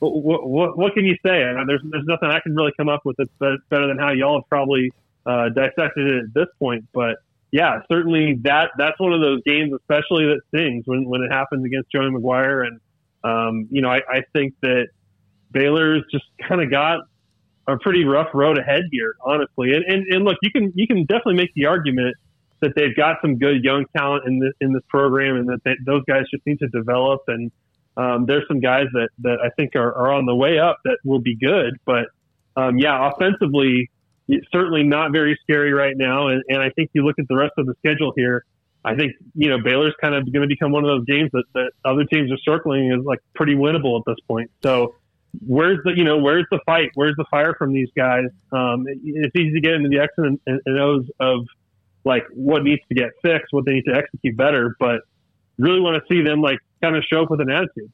Yeah, it's hard to see them making the postseason, Max. But the other thing about what you just said and part of the conversation is, hey, Caden Jenkins looks like a heck of a player. The secondary looks like they could be really good, but it's the NIL era. They might have coaches in their DMs already, right? That are already saying hey, man, right. That all going on underground. But that's the thing is you can't even bank on having those guys for 3-4 years to build on, right? I'm guessing they're probably having people look at their commit list too and kind of offer some of those guys and kind of start after those guys too. Yeah, I think that's true. And what is the NIL approach there? You guys would know better than I do, but I mean, I think that they're in a pretty tough spot right now. And I don't think that I'm glad Chapin's back, right? I mean, Chapin's good this week. Yeah, they have the open week, and he's going to be able to. He played the last couple and has played. Well, it's not him. He's not the issue at all by any means. Right, I know. That's usually that's we got nobody there, and that's kind of when you see some of these Big 12 teams think. Getting him back, I think, has been that's a positive. But yeah, you've got to find. This is that kind of time of the year where you get a break, you get a chance to get healthy and stuff. But man, we got to find out do these guys have some leaders and some people who can kind of drag them out of the hole here. Do you think that's a launching point for Tech? I mean, they won a couple games in a row now, and you're just kind of scanning the Big 12. Do you feel like maybe they're a team that's starting to get something going, or was that just a product of, hey, it's Baylor's not very good this year? Yeah, I mean, I think that I think kind of for Tech more bum luck than anything early on here. If they beat Oregon, we'd certainly be viewing Tech very differently, and they almost did. I think that certainly. You ask coaches around the conference, they definitely recognize Baron Morton's legit and is going to be a really good quarterback. And so I think investing in his development this year is going to end up being a good thing. And the better he plays, the better they're going to play. And so, I think that that's a team that still has a lot of really good pieces. You saw Steve Linton finally pop this last week. I think that Tech is still going to be a factor in this race, and probably has a chance here to win some important ones. Max, thank you. How was what's your road trip? Where were you eating food somewhere? You know what? I was at my brother's wedding over the weekend, and I missed all of the games last weekend. It was insane. Oh, boy. All right. Great time. Well, congratulations. Thank you. I think Paul would give up a body part, right, to be able to take that role with him. Oh, look, I've offered Max, like, look, when you go to certain places, like I'll be the tour guide. Like I've offered him Tallahassee, so. If we hit Tallahassee season 2, you'll be getting the call. Don't worry. Awesome. All right, buddy. Thank you, Max. Right. Thanks, guys. No, go ahead. No, he's gone. I think. Okay, all right. Yeah, he was up against it. We ran it a little bit late. What were you going to ask him, though? Oregon, Washington, the biggest game of the week. Yeah. Yeah, I love. This is for me. What is that? What's that? A 2:30 kick? That game, Washington and Oregon. I look forward to this weekend. And Baylor's not playing. They're off completely, so there's no pregame show. Is sitting down late Saturday morning, go play a round of golf, and just veg the hell out on college football all day. All day. Yeah, I had to sit there and watch whatever that was at McLean the other night, and of course it lasted as long as possible. So by the time we got out of the press conference, there was like the Pac-12 after dark game. I guess what was it? Was it USC Arizona? Was that? Yes. So I got to see some of that, which was great. But beyond that, like that whole night window was completely wiped out for nothing, really, quite frankly. So yeah, I'm definitely looking forward to just being able to sit and watch and not have to worry about going anywhere or missing anything. And what a weekend to have to be able to do that. And not the biggest weekend in the world, but I mean just the 5 games that we're going to be picking, and then some of those contests in the Big 12 are going to be highly interesting. So yeah, can't wait to just have a full day, and the only day we'll have like that again for another 6 weeks or so. So yeah, definitely going to take advantage of that. It's hard to imagine also that in high school football they are already in week 8. Yeah, not that you would know. No, you you gave up on that. I'm taking my wife to Austin this weekend. Oh, that's nice. Very nice. Was it Austin, Lake Travis against Westlake or no? No, I'm just good for you. I'm taking her. She is.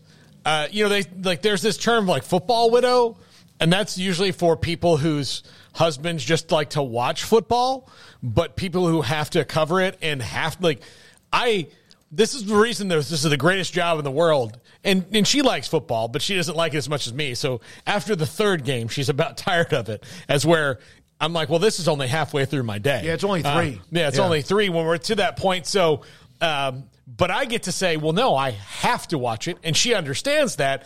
But I'm going to take her out for a weekend where there's a couple games we'll watch when we're out about eating lunch and stuff in Austin. But we've worked it out. I mean, like it's fine.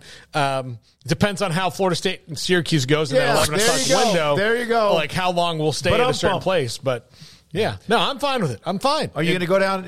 Go ahead, Craig. You going to say? Are you guys? Has she said much to you since yesterday afternoon about KU? She's relieved. I mean, she's relieved. Her first text to me was 6 bleeping years that this is kind of hanging over, and they're worried about it. And I said, well, look, I told you. I mean, all they had to do was kind of run out the clock, which is what they did on the IARP or whatever the committee was called. Do you know what that committee is full of lawyers? Well, here's the deal, and though. What is the one thing when you go in front of you have to be proven innocent? You're innocent until proven guilty. Yeah. So here, and I told her this about the Kansas penalties and that IARP, when it was announced that this would be their last thing, well, what were they going to do? Like, they can't, like, if you punish Kansas further, then you're going to run the risk of, well, now this is going to get appealed because you, as the NCAA, has decided this is not how you're going to do this anymore. So Kansas, fell in the right spot for sure, and now they can move on and deal with the other problems they have, like Arteria Morris and all that, so. I mean, it's not really their problem anymore. Not anymore, yeah. He's off the team. But he's enrolled at Garden City Community College based on reports yesterday, so speaks really well of their program that they would bring him in. But, JUCO, I guess that's how it works. But still very puzzling that you'd want him around any program right now, given what's been alleged. But, I think it's going to be a fun weekend, and don't really have much to say on the follow-up to that. But looking forward to all the games, and I know we're going to be picking some here in a little while. Well, we are going to pick them. We'll do that after Off the Radar. Craig has that at about a half an hour. We'll hear from Taylor McHargue here momentarily with his thoughts on Washington, Oregon, among the games. In fact, flashing back to the weekend with a couple of the games we saw. But we will have our games. The ones we have, we're not going to put them up yet, but it is USC, Notre Dame, and that's the one that took me the longest. UCLA, Oregon State, Oregon, Washington, Brigham Young, TCU, and then Miami at North Carolina. Those are the games. We'll pick those a little bit later on and also look at the standings of where we are. All right, this is 365 Sports. The right call can make all the difference on and off the field. I'm Mark Stewart with Bird Colgan Ford. When it's time for a new car, truck, or SUV, Bird Colgan Ford is the right call. Come check out our award-winning lineup of best-selling models in their class, like the Mustang, Explorer, Expedition, F-150, and Super Duty. Make the right call for your next vehicle at Bird Colgan Ford. Bird Colgan Ford proudly supports Baylor Athletics. Sic 'em Bears.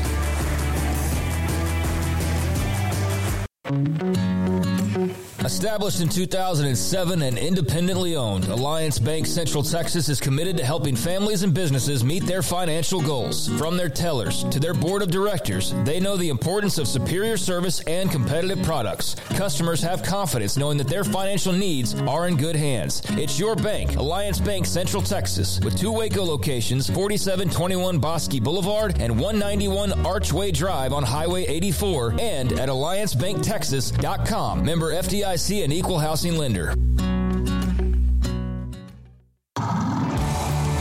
Waco Custom Marketplace is your hometown grocery store with a full-service butcher shop and bakery. Hi, this is David Smoak. The butcher shop can take your customized orders for seafood, pork, and poultry and custom cut your favorite steaks from bacon-wrapped fillets to T-bone to bone-in ribeyes. Cut specifically the way you want. They have Norwegian salmon fillets, catfish fillets, sliced ham or turkey and lunch meat, variety of cheese available, and several options of sausage links. Fresh chicken breast or whole chickens, sliced bacon, pork chops, ground beef, marinated beef, and chicken fajitas, and always large briskets available, plus fresh vegetables. So the great product, customer service, and family tradition of the Bauer family continues at Waco Custom Marketplace, open Monday through Saturday. A full-service butcher shop and bakery available. Waco Custom Marketplace, 425 Lake Air Drive in Waco, or WacoCustomMarketplace.com. It was broad daylight. I stepped into a gas station for 5 minutes to grab a snack, and just like that, my car was broken into. They made out like a bandit. My laptop, my phone, everything. I called my agent to see what could be done, and he restored my faith in humanity. My claim was processed so quickly, and I was able to recover my losses. Stop by and see our agents at one of our 3 McLennan County locations. Coverage and discounts are subject to qualifications and policy terms and may vary by situation. Some say a dog is a man's best friend. But I tell you what, boys, you better think again. 'Cause there ain't nothing better than some cows, pigs, and turkeys too. I love to cover them in sauce down at Rudy's Barbecue. Bring all your friends to Rudy's for some tasty oak smoke barbecue. Next in line. This is 365 Sports, powered by SicEm365.com. The 4 o'clock hour is sponsored by Boozer's Jewelers, the wedding ring store, specializing in custom jewelry and repair, all in-house. Now here's David Smoak, Paul Catalina, and Craig Smoak. I know this is not college football related, but just a quick note. The Big 12 Conference is now partnering with Allstate, the insurance company, as far as supporting all of the women's sports at an unprecedented level. So sponsoring perhaps some of the championships, among other things. as part of a sponsorship among all the women's sports in the Big 12. And yet a little here and a little there. That's not free. Allstate's not getting that for free. They're paying money for that. And I don't know how much it is. It may not be much, but it's scratch, right, Paul? And Craig, it's money that was not there in the first place. No, keep making money where you can. And, there is maybe I hope the window opens up bigger for women's sports to make more money. But after the NCAA tournament last year, it appears that there is some piqued interest in it. So strike while the iron is hot. Yeah, I don't really have anything to add. It's great. It's an extension of a partnership they were already doing. I don't know how much money they really get from it, but whatever you can do to promote your brand, that's cool. All right, there's Jim on the in the chat room. They're, again, discussing games coming up or fans talking college football. I admit I'm upset because a USC fan called the Notre Dame campus a dump. I think he has a seeing eye dog or is mentally ill. I'll tell you this. I was very lucky. I went up there to women's basketball in a regional when Baylor women played Notre Dame, and it was in the second game they were beating Notre Dame, winning with McHargue, the coach. But it was cold. I had just flown in from Paul? Long Beach or whatever it was, because we were covering Baylor, Wisconsin men's basketball in California. Drove most of the night from Chicago. It was dreary, kind of what you would think. It was probably in early to mid-March. But there is so much historical perspective of that campus that it blows you away. But as far as I couldn't tell you if it's a beautiful campus or not because it was just like almost late winter still there. So I can't answer. But, Jim, thanks for the comment. Someone brought up USC and their lack of defense. Chris Cobb, Lincoln Riley never believes in defense at Oklahoma. Now USC, you can score, but you can't stop anybody. Definitely Lincoln is an average. They had a little bright spot there at the beginning of the season where you thought, oh, well, hey, the defense looks better. And then it quickly was like, oh, no, it's pretty much what we thought it was going to be. That's problematic. No doubt about it. I think that's what's so refreshing for Oklahoma is that not just winning, but you're winning with defense. Like, that travels. That's going to aid you in the SEC in the rest of this year, in, perhaps a college football playoff berth. Not just, this year, like I said, but also moving forward into the following years. That's the kind of template that can – win you titles. And, Lincoln Riley's teams win a lot of games, and he won a lot of Big 12 championships, but could not get over that hump. And it's like, well, what's the missing piece? Well, it's not the quarterback. It's not the offense. It's the defense. And so, until he changes the narrative, that's going to always be the sticking point and the main criticism with him. And, for the fans who watch his teams, USC fans, you're just Oklahoma fans, a few years ago, was how you feel about what you see. Like, oh, quarterback's awesome. Offense is tremendous. Defense can't, hold water. And so that's just part of what comes with the territory, that's what you signed up for. And so I don't know what the undying loyalty is to Alex Grinch and why it seems like he refuses to budge there. But, something is going to have to give, whether that's him just saying, you know what, I'm going to the NFL, or somebody saying, no, if you're going to stick around here, you have to make a change defensively because this is just not working, and it's been proven at two different institutions over a number of years. So we'll see how this season plays out the rest of the way. But it is very Groundhog Day to go wake up and go out to a Lincoln Riley team. Offense is awesome, but the defense isn't very good. Yeah, we've heard that before. There was a question about the defense earlier this week. His response was on the defense and the perception. A lot of people in the media had their mind made up that the first second there was any adversity this year, it was like, oh my God, they should have done this or they should have done that, have made some changes. That was his response earlier in the week. Look, that's what he's got to tell himself, then fine. Exactly. But yeah. The numbers aren't lying, especially the last 2 weeks in particular.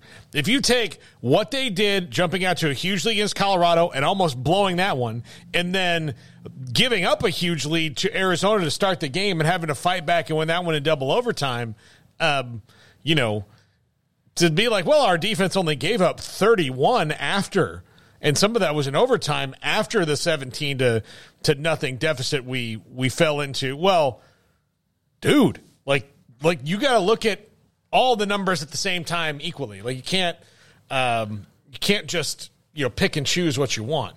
But he was saying it's already, everyone was going to see that as soon as there was any kind of perception. So, yeah, with USC and with USC we'll playing Notre Dame. Yeah. I think with his comments, it's, I guess there's people who are super critical of the defense and whatever. I'm not, jumping to he has to fire somebody, because we talked about that earlier, like how everybody needs to fire somebody and whatever. I don't think that you necessarily, and it might be different out there. Maybe that's what all the people around LA are saying that actually care about USC. I'm not saying you have to fire Alex Grinch like now at the first sign of adversity, if that's what he's talking about. But, I mean, it's been like a common thing now for like multiple years at two different institutions. So if you are sitting there playing with a high-level quarterback and a high-level offense, and the only thing that's preventing you from winning the national title is the defense, well, of course that's where people are going to focus. Absolutely. Of course that's where people are going to look. And when that's the ultimate goal and that's what you're not accomplishing, but you're getting paid to accomplish, then, hey, where do you look to pinpoint the weaknesses? On the defensive side of the football. And it just so happens that that's the same guy who, was the cause or somewhat of the cause of those, in years past. So, yeah, that's absolutely where people are going to be focused, and you've got to understand that. But, like I said, let's see how the rest of the way plays out. All right, so here, Paul, one quick note about you and your trip to Austin. I wish my wife liked football. She won't watch it on TV 24/7. Hallmark Channel.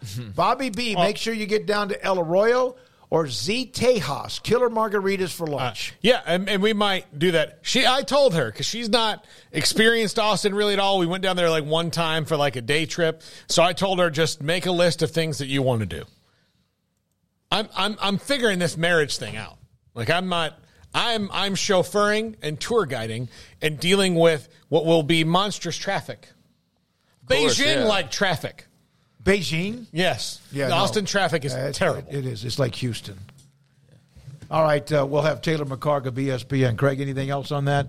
Nope. But, yeah, I was interested. We brought up the couple of the chat comments about USC and the defense, because I saw that quote earlier. I saw the video. I listened to it with Riley and, of course, a lot of different people. There was one USC fan that has a blog that said it pains him that Oklahoma has already surpassed USC in what is the second year under Venables, and they're doing it even though they gave up a lot of yards to Texas with defense as the core of what they're doing. Of course, Dylan Gabriel was huge. We're joined by Taylor McHargue, former Rice quarterback, ESPN, with us on 365 Sports. Taylor, thanks for your time. Let's start with that.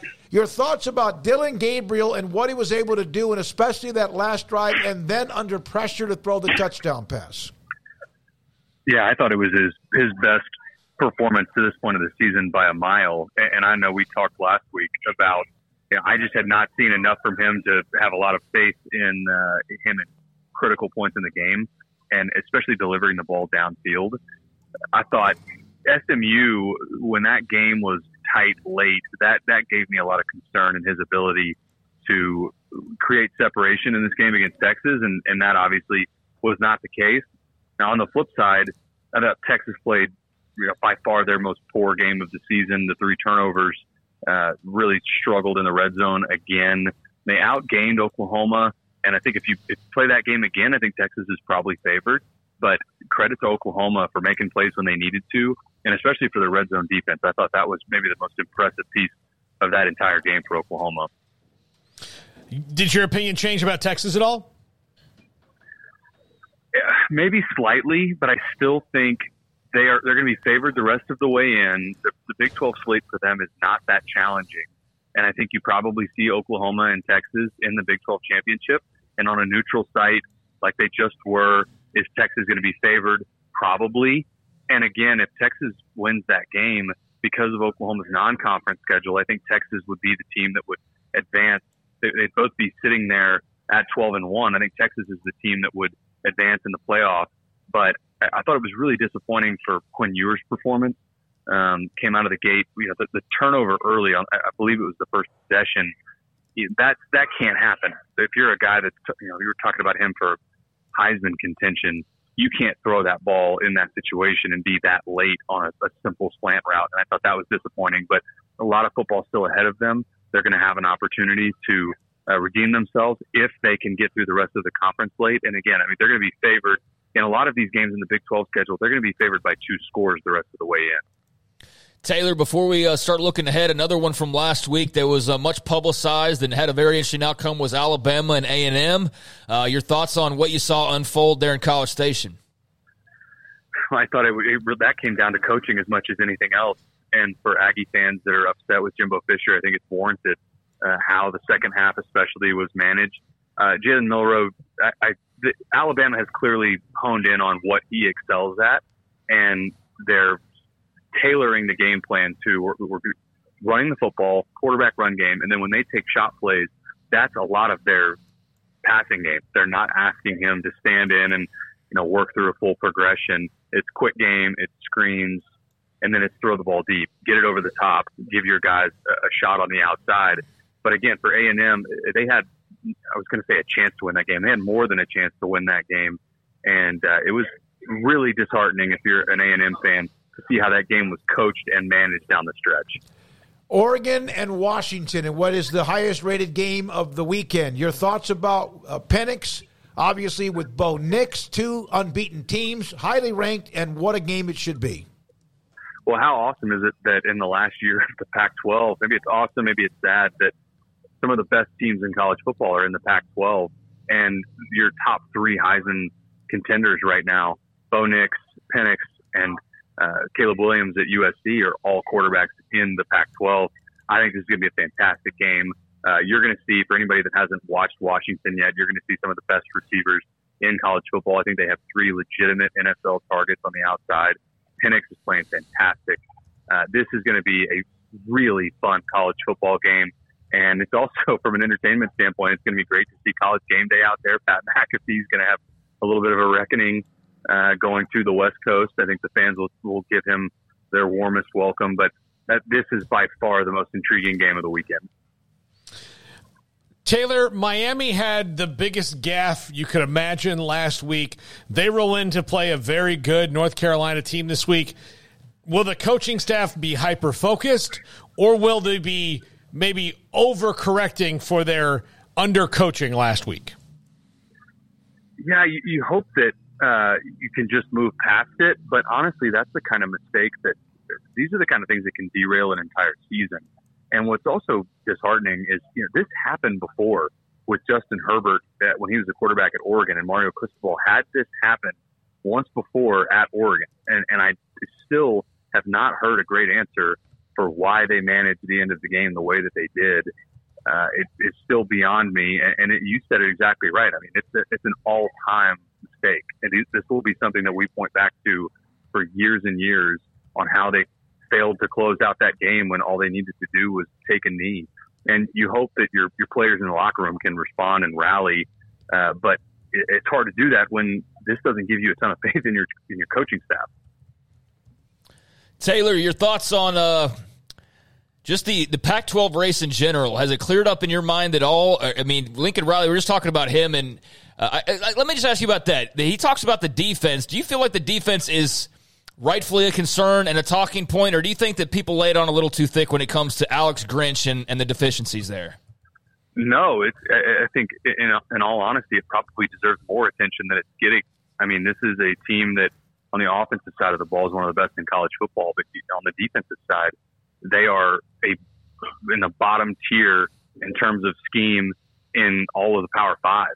And Arizona is a much improved team, but the mistakes that defense makes week in and week out, these are schematic issues. You have guys that their eyes are not in the wrong spot. They're not being coached well, and they don't get after the quarterback.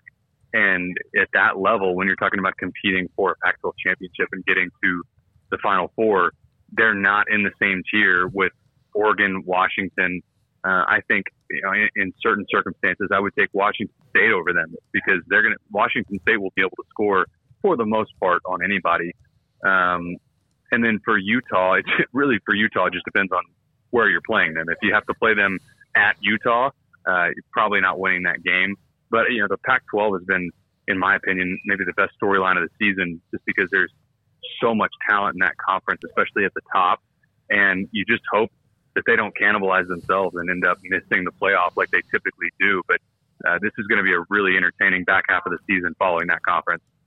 Taylor, you had the game earlier, right? Louisiana Tech, Middle Tennessee State. Your thoughts on that one? Yeah, we did. We had a Tuesday night game. It was good to see Middle Tennessee put a 4-quarter performance together. Look, I'm a fan of the midweek game.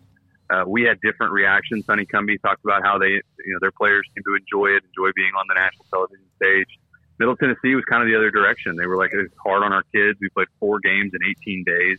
So I think it depends on some schools have handled it a little bit better. Middle Tennessee's had the injury bug, but I certainly enjoyed having the midweek game. You're kind of on a standalone stage, and now we head to we've got Navy and Charlotte on Saturday, so back to some American action. Taylor, thank you. Enjoy the week. Enjoy the weekend. Enjoy the broadcast. We appreciate the insight. Thank you.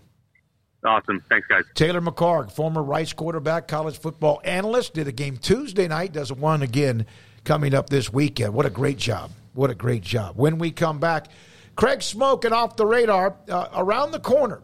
This is 365 Sports, our college football picks at just after 5:10. Richard Carr, Buick GMC Cadillac, they are the people that you can count on for great customer service, great pricing, and, just a great time getting your car fixed up or just getting something as simple as an oil change. And right now the construction outside of the dealership and all along Highway 6 is it's a bit of a hassle. It's a bit dug up right now, but they want to make it worth your while getting on over to the dealership. And right now you can save over $7,000 on new 2023 GMC Sierra 1500s, and qualified buyers can finance for 0.9%.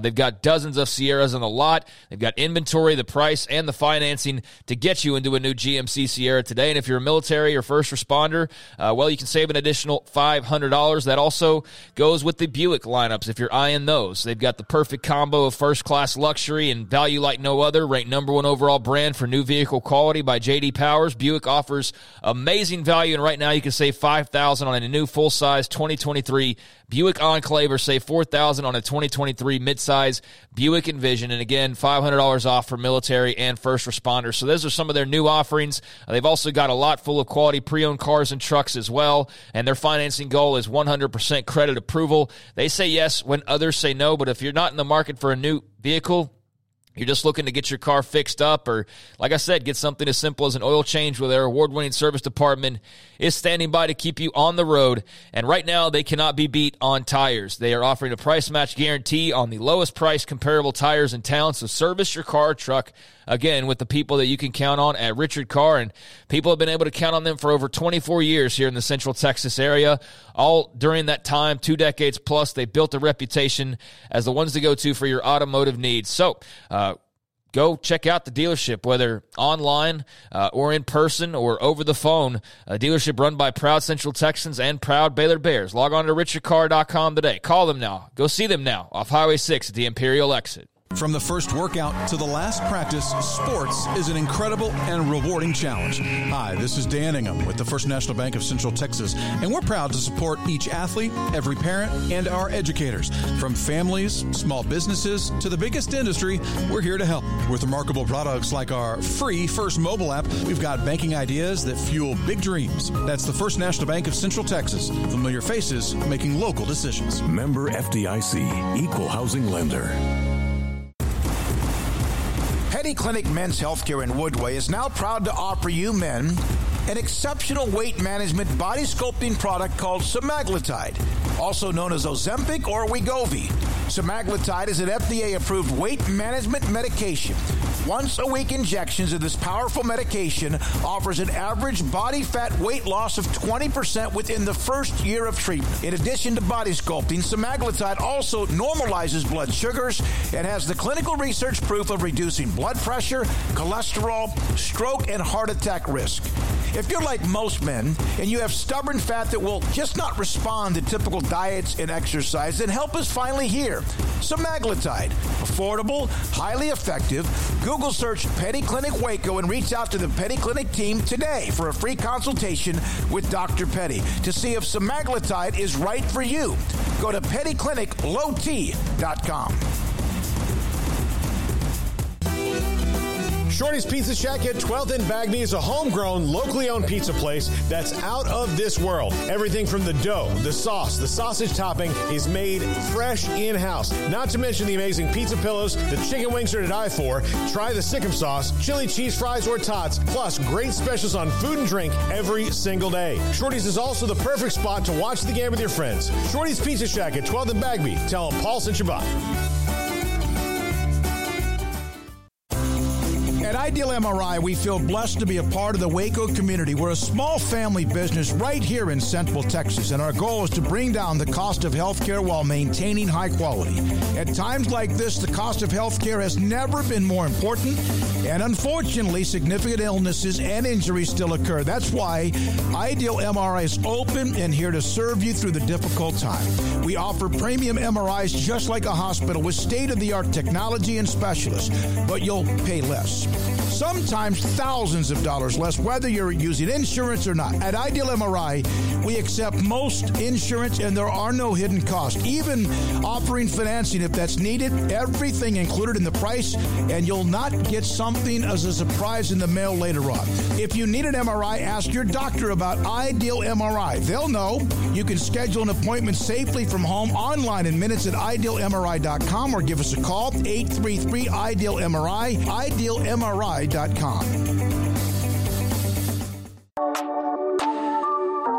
This is Craig Smoak's Off the Radar, presented by Alliance Bank. They take pride in making banking easy. AllianceBankTexas.com.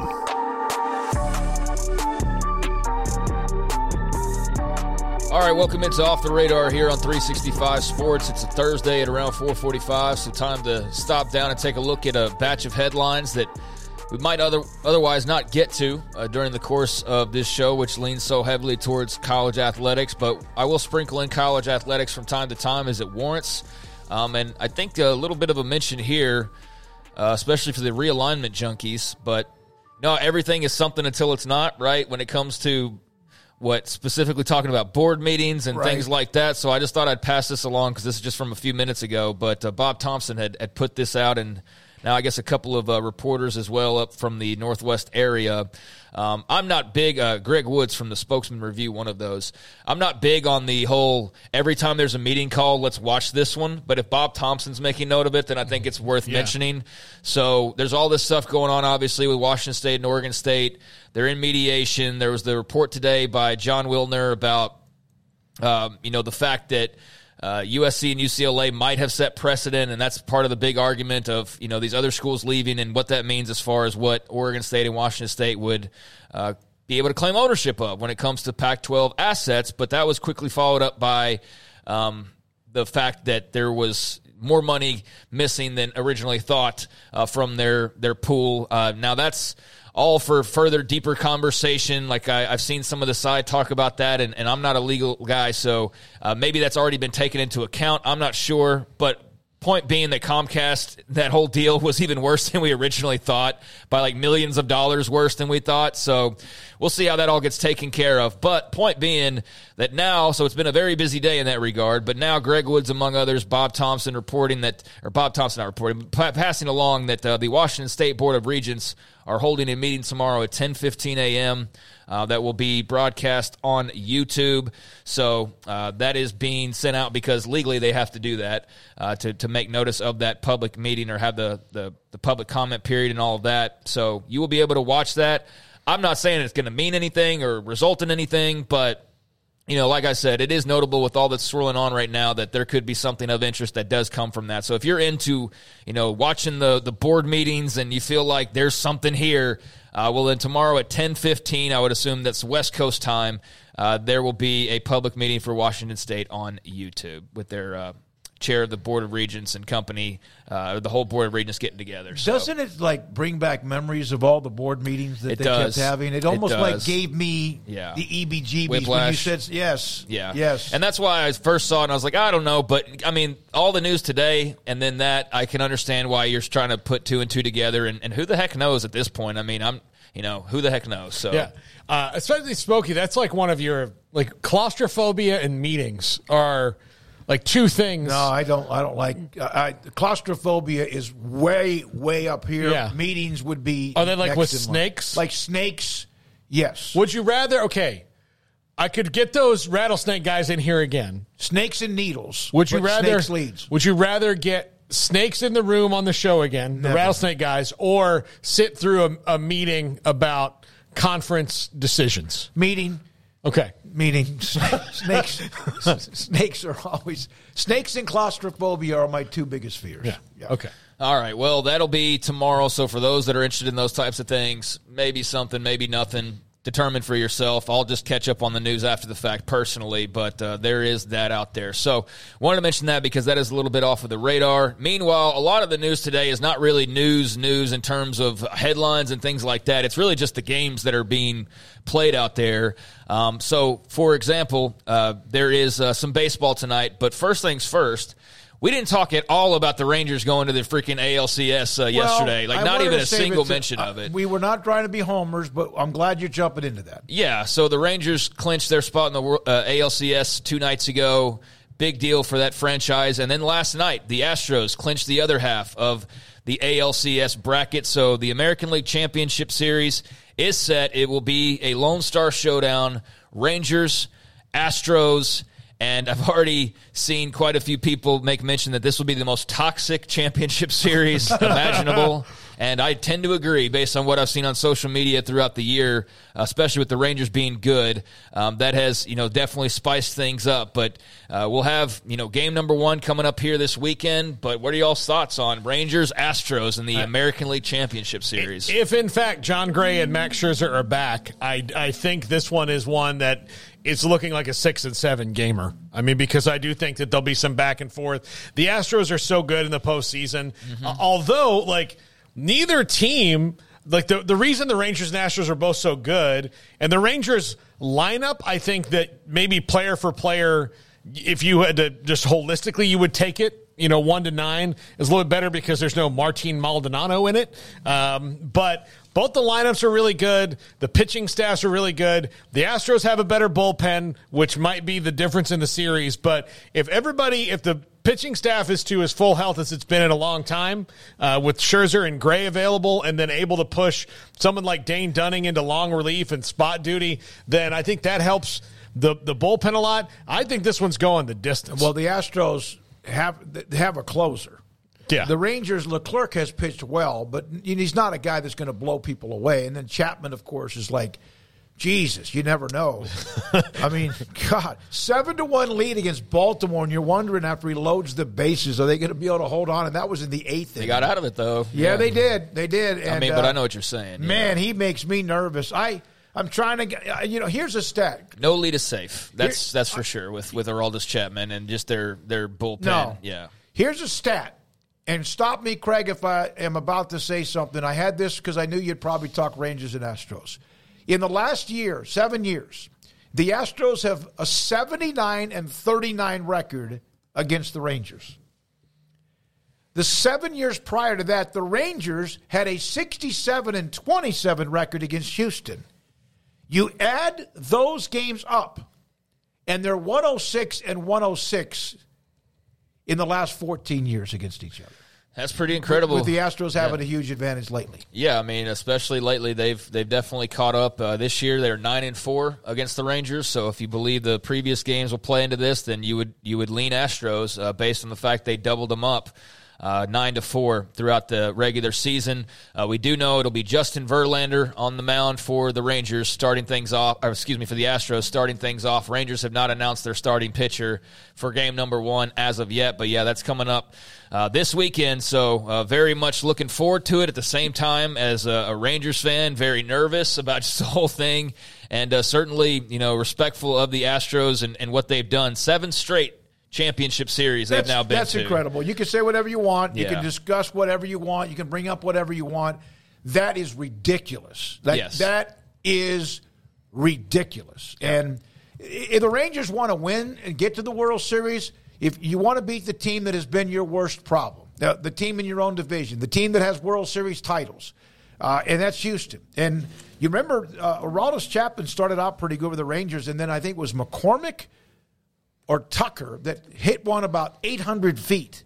And from that point on, his cape was off. And they ended up like blowing out the Rangers in the last series they played too. Well, I mean, the Astros' history with Chapman goes back to the Yankees and that as well. So, yeah, they're not fearful of him in any way, and I don't know anybody that really is at this point. But that'll be a hell of a series. It's going to start Sunday night, 7:15, first pitch down in H-Town at Minute Maid Park. I did think about this. Like, how much do you think the new ballpark played into all this?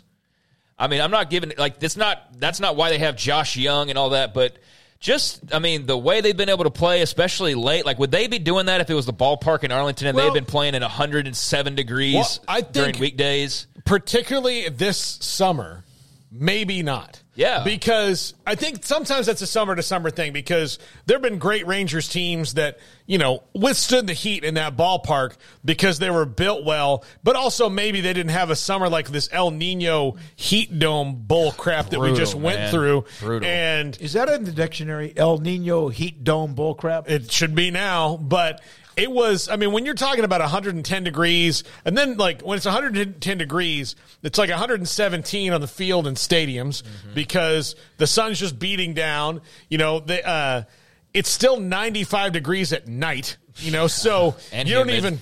Yeah, you don't even have to, like, that break of, like, well, when the sun goes down, this will be 20 degrees cooler. Well, when 20 degrees cooler is still 95. When we were walking out of the studio, day after day, week after week, month after month, you will walk out that studio, and it's 6:15, and it would just beat you up. Yeah, so...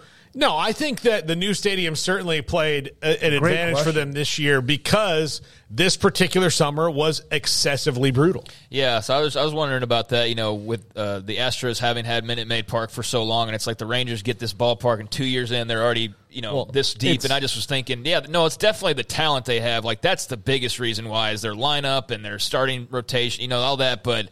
I do think that especially this, it absolutely aided them in being able to get to this point. I mean, like, you know, you can look at some, like, NFL things, too, though. Like, I'll just use the Cowboys as an example. How many times have the Cowboys maybe been stumbled up because their trips over the East Coast were in November and December, right? Yeah. So... Yeah, so Rangers-Astros coming up on Sunday. I have one more stat on the Rangers and Astros. I got other stuff, so the last time they played was in early September. And the Rangers were outscored 39-10 in that series. Oh, that's nothing. No, I don't. That was not the same Rangers team we've been watching. No, here that was lately. when they were struggling. Yeah, and they were not then very they bounced back and got back in the lead. Yeah, but they got humiliated by Houston. You hope that is something that they remember. I'm sure they do. I'm sure they do. We Want Houston was all the rage and chants the other night at the ballpark. And so, I think that they're very well aware, and I think that that's what they wanted. That's what the fans wanted. That's what Houston wanted. So you're going to get it. Lone Star Showdown or whatever the name they come up with to market it will be. But that will be toxic and yet fascinating. And very well could be an all-time classic between these two. We'll see. On the other side of the bracket, the Diamondbacks advanced with a sweep of the Dodgers, and the Dodgers, the number 2 seed in the National League. You got the number 1 seed that's hanging in the balance right now with the Atlanta Braves that I'll get to in a moment, but Diamondbacks do advance, so 3 of the 4 now set up and awaiting who the Diamondbacks will be playing. As of right now, the Phillies lead that series over in the NLDS against the Braves 2-1, and we'll get game number 4 coming up on TBS later on tonight as the Phillies lead that series 2-1, as I mentioned, and Bryce Harper with a couple of dingers after a little bit of drama and locker room talk and all of that with the Braves. So he made a statement last night. That'll be a first pitch just after 7, as I said, on TBS. So any thoughts on the National League, the way that's shaken out with the D-backs now meeting what could be the Phillies as soon as tonight? Stunned. Yeah, I'm a little like the Dodgers doesn't surprise me as much that they struggled because outside of Mookie Betts and Freddie Freeman, their lineup's really not that good. And they were both awful in this series. They were terrible. So, did you not give Max Muncy any credit? I mean, he hit 195 this year. So, like, I'm telling him. Yeah, I mean, he has some home runs, but he's not on base a lot. The Braves surprises me right now that they're trailing in the series is because their lineup is fantastic. Their pitching's been really good all year, but of course it's been backed by 7 billion home runs that they hit, and so when you don't hit those home runs, then the pitching's not maybe as tough. And the Phillies, Bryce Harper is the emotional center of that team, and they've got dogs like Kyle Schwarber, who I know is he's like one of those guys like Max Muncy. It's either going out of the park or it's not anything. But playoff-wise, you want Schwarbs on your team. Absolutely. So they are – that's an old school Alton-type Philadelphia Phillies team, and Bryce Harper, I can't imagine. Like, I know there are people, especially in Atlanta, who hate his guts. But, again, one of the best parts of baseball right now is a guy like Bryce Harper. Yeah, no doubt. And that was fun watching him last night, the stare down and getting his little measure of, talking S, huh? Well, this is what happened. So, yeah, that was cool. And now, like I said, Game 4 later on tonight, so we could have the Final Four all set up. I would read this, but Kim Coulter sent me a text message that may be as big as a thick Bible about his history of watching the Rangers when he was 14 years old when they moved to Arlington, and then he moved to Phoenix, and, of course, Arizona eventually was there. And so he's kind of torn on that, the Diamondbacks and the Rangers, if, in fact, they were to meet. Yeah, a long way away from that, but maybe we do get there here in the next few days or in a little over a week's time. We will see as that all starts to get underway here later on this weekend. Elsewhere, tonight, couple college football games on the tube as you've got SMU and ECU. 6:30 kickoff on ESPN. The Mustangs 3-2, the Pirates 1-4. So there's a little action for you out there at East Carolina. But of course, the game that we're most interested in because of the implications in the Big 12 and just the questions about like West Virginia, can they keep this going? Houston, how bad are they? And then the whole Holgorsen thing of just who's going to have the bragging rights. West Virginia at Houston, 6 p.m. That'll kick off here in a little over an hour on FS1. West Virginia 4-1, favored here. Houston, meanwhile, 2-3. If they were to win this game and win a game at home, and I'm sure Holgorsen would be over the moon being able to beat West Virginia, but they'd all of a sudden be at 500, and I still don't think that they're very good. But hey, if they're 500 through 6 games, I would consider that a win for Houston. So very interesting result coming up later on tonight. But I definitely lean Mountaineers. You just never know though on these Thursday night games. And, it's going to be fun to see how that one shakes out. Do y'all have a prediction of any sort as far as West Virginia, Houston goes? I'll take West Virginia. Yeah, I think it's the easy choice. Yeah, they're gritty, man. I like they find a way to win. It's not always pretty, but they win, and they're winning. And it's a road trip. It's in the middle of the week, a short week, but I really do like how they're playing. Well, they came off bye, so yeah. So they had a long week. Yeah, they had a long week. Still a short week. Both of them did. Both of them did. So, yeah, there you go. So West Virginia, Houston later on tonight. And then close it out with this, the Amazon Prime Thursday night game. Broncos at the Chiefs kicks off at 7:15 on Prime. The Broncos 1-4. The Chiefs 4-1. So not sure how much entertainment we're really in for tonight with this game and how competitive it will be, but it is a heated rivalry. It is a divisional game, and the Chiefs are the Chiefs, so they're going to get eyeballs regardless. But, yeah, Russell Wilson, Patrick Mahomes, and Sean Payton, Andy Reid, and however else you want to break this down. But the Broncos have been struggling. They've been bad. And the Chiefs have been, pretty good as usual. So that's later on tonight, Broncos-Chiefs. Jack, did you get I'm not sure if you got the email. I sent it to Garrett's about baseball's teams who are left. Okay. All right, Craig, you want to read this? This is something I peeled out very late. Just go ahead. All right, so the Braves won 104 games, right? Mm-hmm. And they trail now 2-1. Baltimore won 101 games. They're done. L.A. won 100 games. They're done. Tampa Bay won 99 games. They're done. Milwaukee won the next best, 92. They're done. Houston and Texas won 90. They're alive. Philadelphia won 90. They're alive. And Arizona won 84, and they're alive. The 4 lowest seeds are at least 3 have moved on, and one of them is waiting if they can win one more game. Yeah, I don't know. I don't know what that means. I think the AL East surprises me a little bit because that was a really tough division all year long. I mean, their 2 bottom teams would have won the AL Central. So, it was weird that's how that shook out. But Texas came in ready to go and took out the AL East, and then they barely made the playoffs. Yeah, I mean, when all was said and done, they flew from Seattle straight over the state of Texas to Tampa. Yeah. And then went up to Baltimore, right? Yeah. So they Yeah, they just came in apparently, locked and loaded, and the Astros were better than the Twins no matter what. And then you've put that team in the postseason setting, and they already know they have a default setting for the postseason. Yeah, it's amazing that no one from the American League East, with Baltimore out, Toronto obviously got knocked out late. Tampa Bay got knocked out immediately.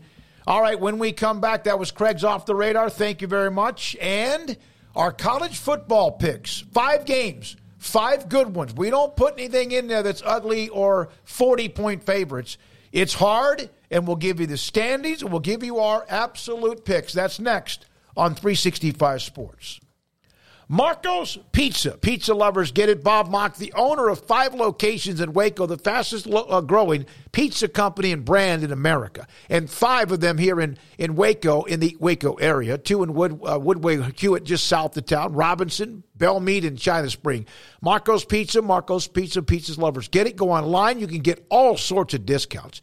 You can find your favorite pizza. You can build the one you want and find a way with a code to get something taken off of that as far as the total price. They have sandwiches and salads, and they have wings, and they have drinks, and they have all of that too, but they have great pizza. Marco's Pizza, 5 locations in Waco. Thanks to Bob Mock. Pizza lovers get it. It takes time to reach goals.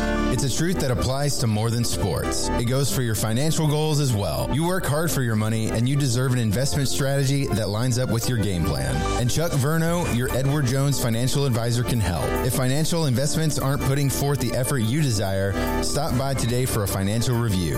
Chuck Verno, 720 North 64th Street in Waco, 254-732-1161. Edward Jones, member SIPC.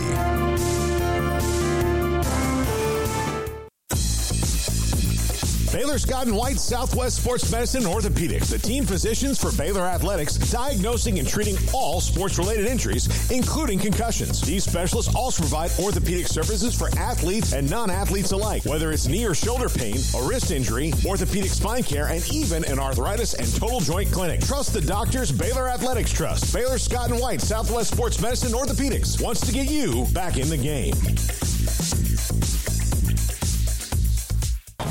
Baylor alumni are more than 160,000 strong. When we all join hands to support our university, we don't just move the needle, we move mountains. Working together, we create life-changing opportunities for students on the field, in the classroom, in the laboratory, and in life for generations to come. So get connected. Get involved. Learn how at baylor.edu/alumni.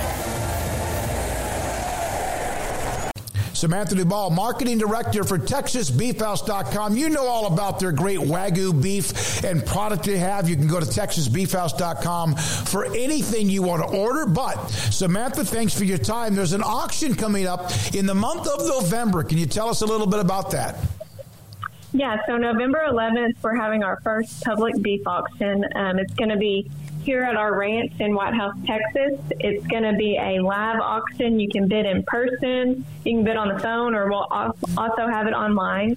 We're auctioning off Wagyu and Angus beef. We'll have 30 to 40-pound bundles. They'll be full of steaks, hamburger, and primals.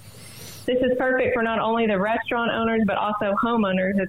So if somebody wants to load up your deep freezer with some great product from a place that is just delivering all of the time, with Wagyu from their ranch to your plate, TexasBeefHouse.com. During Ram Power Days at Allen Samuels, shop our great selection of brand new Ram trucks designed to be durable, functional, and stylish. Allen Samuels in Waco is the place to shop Ram trucks. Come by and see our large selection today or browse online at AllenSamuelsDCJ.com.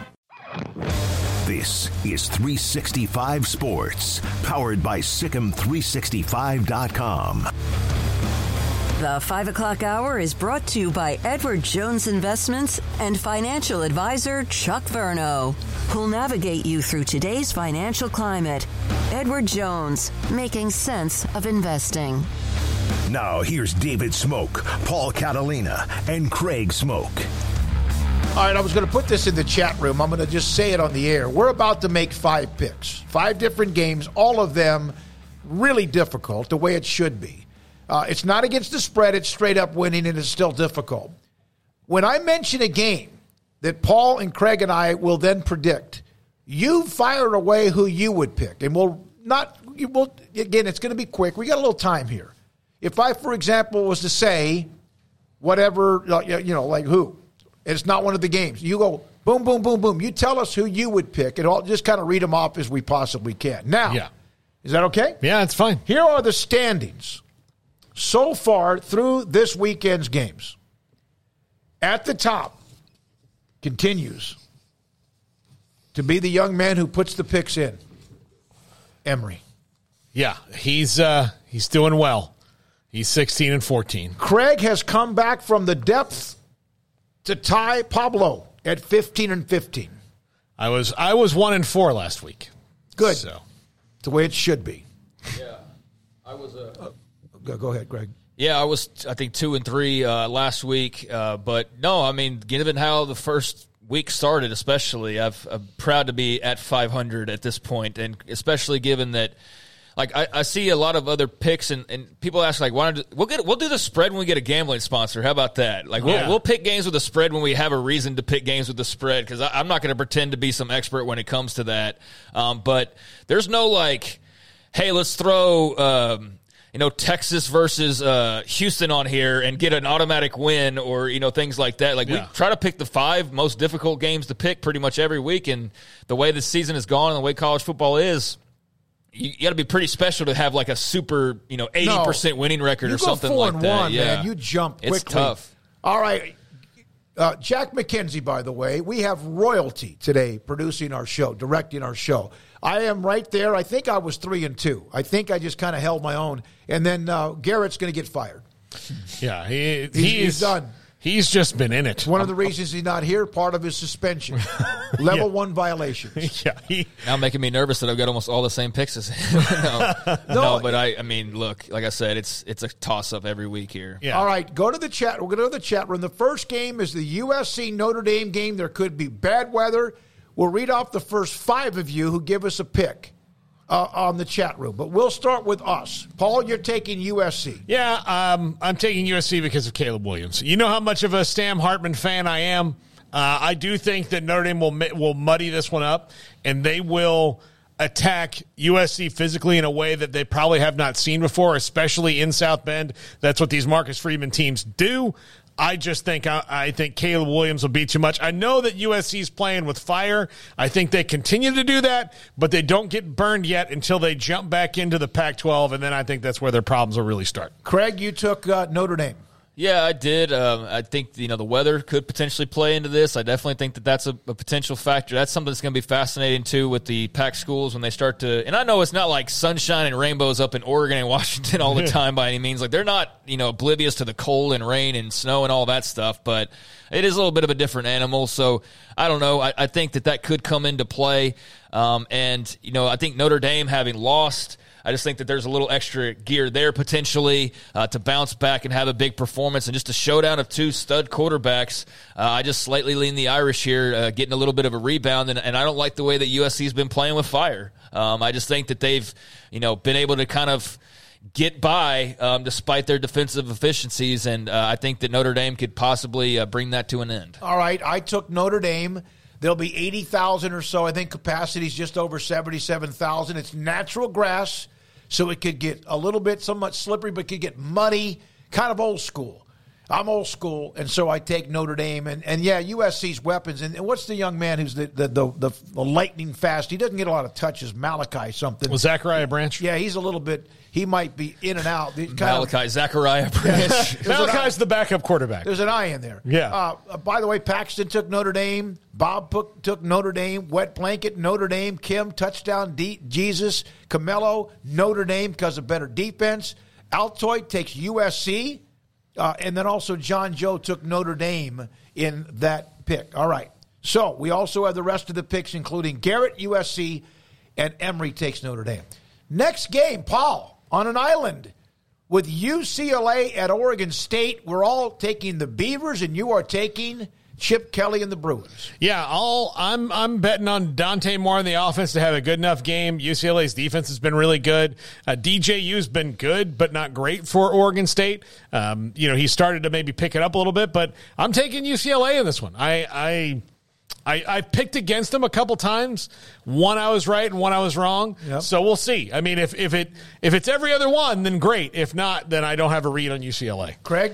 I think most of these pack games are flip games, honestly, and this is one of those. And I think I was kind of on UCLA a little bit before in some of the picks that we did. Didn't get the first one right. Definitely got this latest one right that we had with them beating, what was it, Washington State, I believe it was last week. And I like, the young quarterback, but he's had his moments where it's been a little bit shaky. Now, I know DJU hasn't been perfect either, but I think they're just a little bit sturdier there on that side of the football. But that leads you to the matchup that everybody talks about when breaking down this game, which is UCLA's terrific defense versus Oregon State's offense. And can DJU play a clean game, or can the Bruins bring enough pressure and force him to make some mistakes and throwing some interceptions?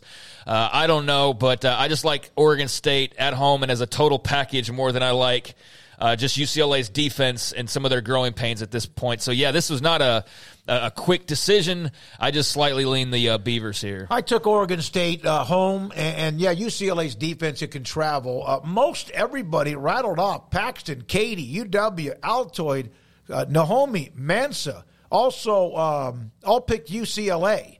And That's fair, yeah. Yeah, and then Kim, give me the Beavers. Kim Coulter. Wet Blanket, give me Oregon State. James Skaggs gave us a score. James, thank you. Beavers 38-34. So there you are. And Bob Kramer takes Oregon State to win that game. I think, again, we were talking about earlier, you could pick any team in any of these matchups, and you have an argument. This isn't, like I said earlier, Kansas of old versus, top-tier TCU. Yeah. I mean, these are all flip-em games, I think, for the most part. Yeah, every one of these is pretty much a flip-em game. So, yeah, UCLA, I could definitely see the love there, and we'll see if Paul going out on his own is not the right choice here. By the way, Kim Coulter, I'll take Oregon State. I like them at home. Besides, I feel bad for them, so I'm like them every game. Yeah. Pity pick, yes. Yeah. Well, look, I'm out on an island again for the next one here. Everybody's picking the home team, Washington. They're 3-point favorites. Oregon, I just think their defense is a little bit better. And I think that's going to be where it kind of flips this. I went back, and I'm still going back and forth on it, but I just think Oregon's defense is a little bit better, even though Softy made a great point. Neither of them have played anybody to each other's caliber yet. So it's going to be tough to see. And Oregon, while they did a number on that offense at Colorado who can make some big plays, they haven't seen Jalen McMillan and Rome Odunze yet. So, we'll see. I just think that's the swing point in this game, but that may be thrown out the window in that the game could be, with an over-under of 66, it could hit in the 70s, combined easily. I looked at the weather. It's going to be fine. There's a chance it might sprinkle, but I doubt it. I love this. This is one of the most beautiful settings of a stadium in America. Craig, you took Washington along with all the rest of us.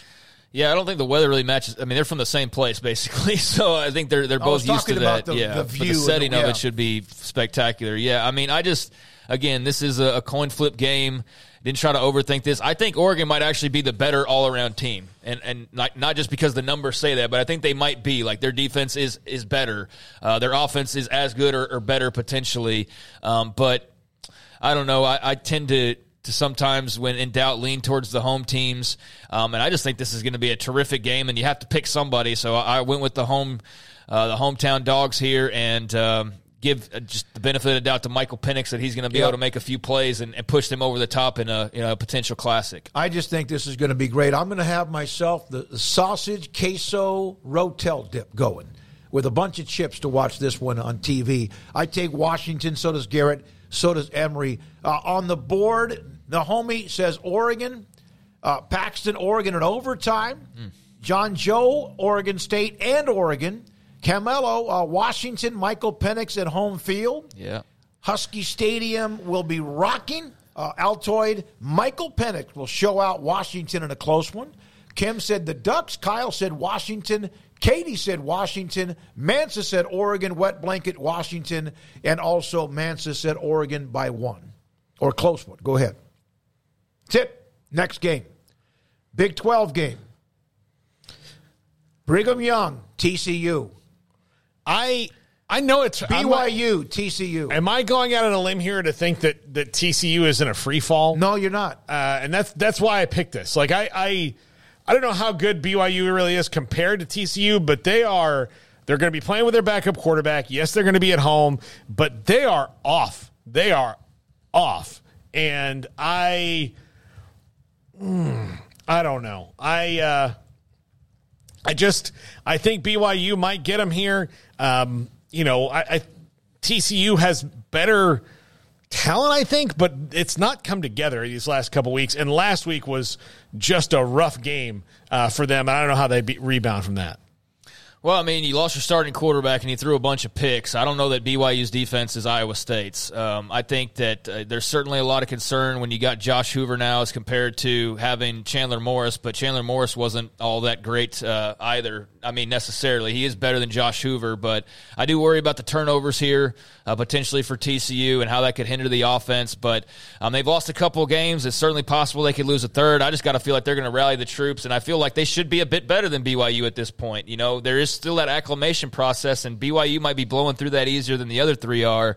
But I just think that top to bottom, TCU is a slightly better team despite dropping a couple games, because there's nothing on BYU's side of things that makes me think, oh, well, they're a clear favorite in that regard. Like, I think TCU's defense can match what BYU's defense does, and I don't think BYU's offense is all that great. So I feel like you're kind of just, again, it's a coin flip, sort of splitting hairs here, so I'll default to the team that's been around a little bit longer and done it more, and the team that's also at home and desperately needs a win here. But I can definitely understand the BYU pick here for both Paul and Emery. Garrett also took TCU. I took TCU, and Emery took BYU.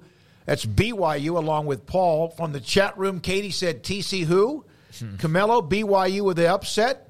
Kim goes, we're all over the board. Scott, thank you, Cherubino, says TCU, and Paxton says BYU big, TCU defense is bad. I don't think TCU's defense is bad. I don't think BYU's offense is that good either. But, I mean, that's certainly, a take that we can revisit, on both sides whenever this game ends. But, for BYU to be potentially 5-1 and a win in Fort Worth would be massive for them, with their only loss being against Kansas on the road. So, they've been able to string together a nice start, and this would certainly be a huge win for them. But, yeah, I'm still going with TCU. I did hesitate, though, because of the Chandler Morris. Like, if Chandler Morris played, Paul, are you still picking BYU? No, absolutely not. So absolutely not. Yeah, I understand. Yeah. First start for the backup quarterback. They're teetering on the brink here of not coming together. And and the other problem with picking these teams in the Big 12 is where it's tougher in the Pac-12 because these teams are really good.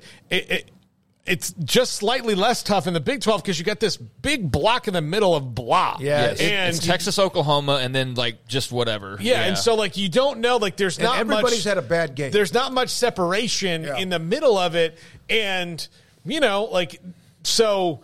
I'm going with momentum on this one right here. Okay. TCU has a lot of negative momentum going, and if they do get it back, fine. Hey, but you know what? Brigham Young will bring a bunch of fans to that game. We saw what they did here in Waco 2 years ago. TCU does not usually have a great crowd. They could end up with a chunk of people there. Then TCU is, like Baylor, can fall victim to that. Of all of a sudden you turn around and go, oh crap, this is not the home field advantage you thought it was. Kim, Wet, Blanket, Derek, Vesnicka, all take BYU. So Homie says that as well. I keep on getting his name wrong. NH or Nomahe. I like to tell me how to. Namahe, maybe. I don't know. Maybe. Also, Matthew says TCU.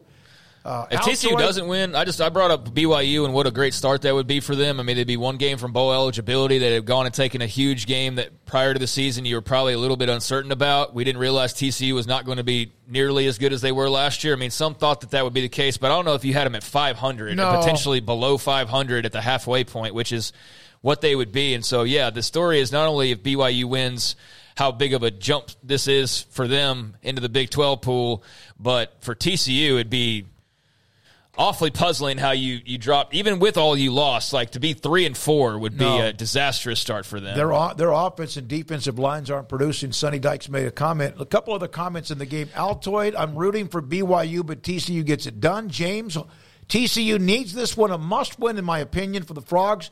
Backup quarterback needs to take care of the football, making it bowling shoe ugly. Win a game in the 20s. Yeah, and I think he showed some of this last year, and this is not a knock on him per se. It's not like a personal shot or anything, but when Sonny Dykes was going on that run last year, it brought up and evoked memories of when Baylor was going through their coaching search and how he was brought up on a couple of occasions. And at the time, like the first time around, he was at Cal, and there was no reason to believe like this would be a great hire, even though the Texas ties and all that. And obviously, a few years later, SMU and then TCU and what he's built on, like that would be a different conversation now as opposed to when he was at Cal. But when you watch him on the sidelines and you watch some of his reactions to certain things, it's like, okay, I'm glad that they kind of didn't do. I mean, I don't see how it would have fit in very well. Yeah, he gets fired up. He's the opposite, and he's got a little of that anger and that red face. I like the guy. He's been great with. He's joined us on the show, and always appreciated his take. I can just see where he wasn't just the natural fit, and just you slide him on in here, and that was the go-to for McHargue. So the genius in 2021 was Aranda. The genius in 22 was Kleiman and Sonny Dykes. And all of them right now are kind of looking around going, this year. Miami and North Carolina. Miami coming off the absolute dreadful finish. Mario Cristobal with the decision. It cost him an actual game. An actual game against Georgia Tech. And Emory is the only one picked to you. Everybody has powder blue. Yeah, I don't think it's outside the realm of possibility that Mario Cristobal coaches his opus on Saturday night because he has to. But North Carolina is really good. It's there, and maybe Miami got caught looking ahead as a team overall. Like, look, they were the reason that Georgia Tech, a team that should not be on the board with Miami, was even in that game because Miami wasn't playing well, and they were coaching circles around Mario Cristobal and staff all game long, but Miami's talent was winning out, and all they had to do was take a knee and win that game. I just think Drake May, a little bit too much, especially with Tez Walker coming in for the second game here at home. Yeah, I'll take North Carolina in this one, but I would not be surprised to see Miami really locked in. Now, I do worry, though, that the opposite could happen. Well, not that they're not locked in, but that they're too over-focused and that they overcoach to make up for undercoaching. This one I probably thought the longest about because I do think that we get lost in the bad decision and don't realize Miami was that bad decision away from being undefeated. That's true. And so it's not like they're a bad team. It's just they had a really bad situation unfold last Saturday night, an embarrassing situation. I think that fuels them, and that gave me even more reason to initially pick Miami, but ultimately sat on it a little bit. And, yeah, I'll default to Drake May and North Carolina at home. I think this ought to be an excellent, evenly matched game. A blowout would surprise me either way. But I do think Miami, I expect them at least. I expect them to rebound nicely and make this a heck of a game. But, it's going to be interesting there in the ACC. We're on the air, man.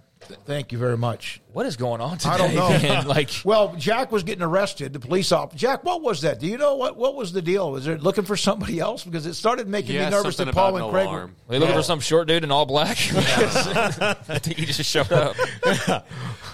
We probably don't explain that enough. We have this first floor. We're the only business in this building. Everything else is a condo, apartment, whatever you want, a residence. And we're the only, and we have something on the door.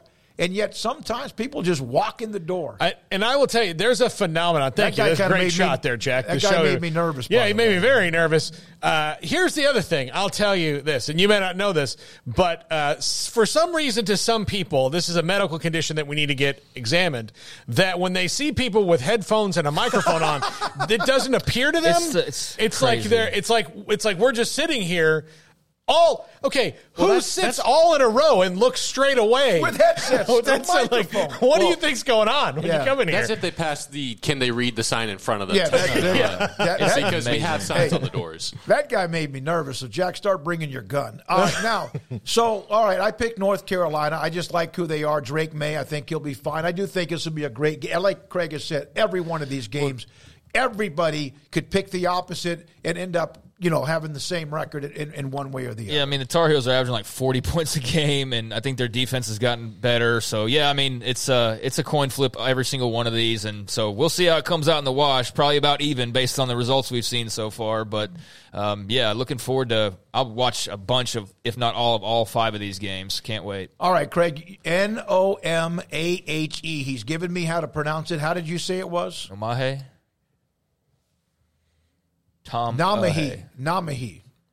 Namahi. Yeah, Namahi. Okay. Thank you, Namahi. We appreciate that. I'll try to remember that. For those who are picking the North Carolina-Miami game, Camelo, UNC, Miami players will not play well for Cristobal after the last week's debacle. Their response will be very interesting for sure. I mean, because that was just so disastrous, and I could see it swinging wildly both ways. Yeah. Paxton, North Carolina, but close, toughest game on the board. Namahi, North Carolina. UW Fan Jim, North Carolina. There's a Mac Brown comment in here as well on what Mac Brown and UNC demonstrate how to kneel to win. North Carolina 34, Miami 31 on a classic. Kyle, wet. Everybody's picking North Carolina. But James Skagg, he said he'll take North Carolina, wins by 10. All right, there you go. Thanks to a lot of you. No, Kyle, it was not a pizza delivery. I would have been much more comfortable than what we dealt with just a minute ago. Yeah. When we do come back here on 365 Sports, and thanks for everybody for not just playing along, but being a part of what we're doing with Pick'em. When we come back, we'll have Mickey Spagnola. The Cowboys got bloodied in Santa Clara. His thoughts about the week against the Chargers, L.A. This is 365 Sports.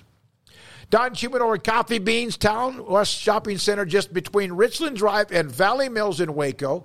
I played a round of golf earlier today and with David Gonzalez, and just love playing with David. He smokes a cigarette or two on occasion, and I smoke a cigar or two on occasion when we're playing a round of golf.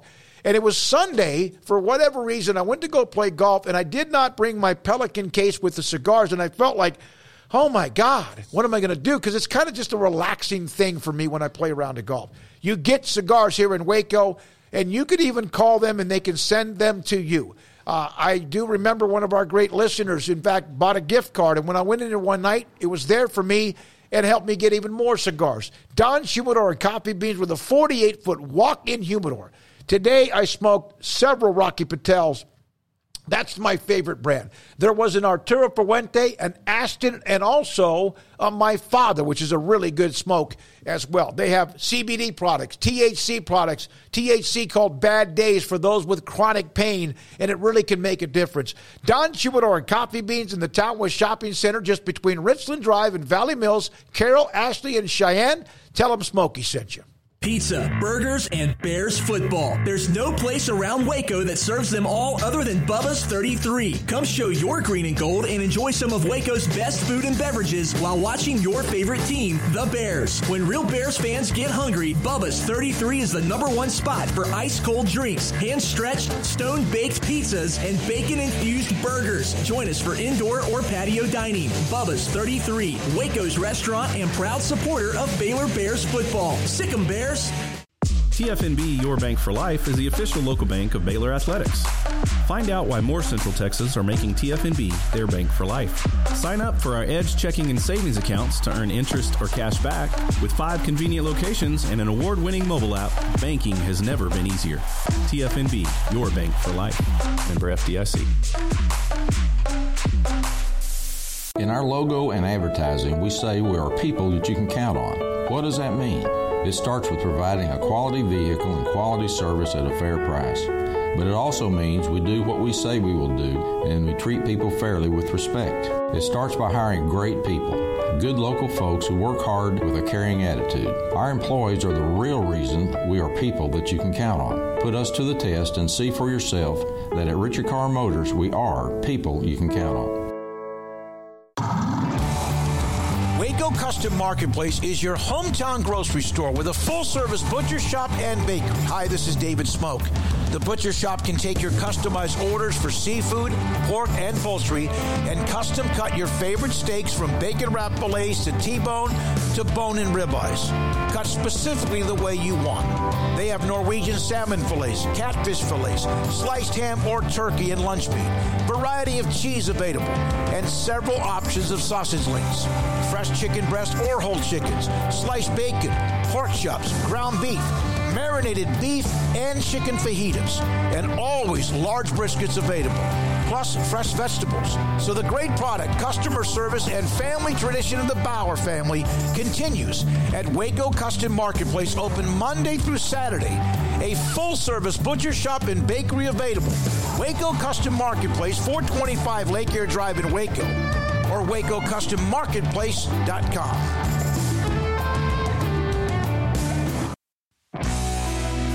This is 365 Sports. It's time for our weekly segment with Mickey Spagnola of DallasCowboys.com. Prescott fires, caught, Lamb, touchdown. Brought to you by the First National Bank of Central Texas, with 5 locations to serve you.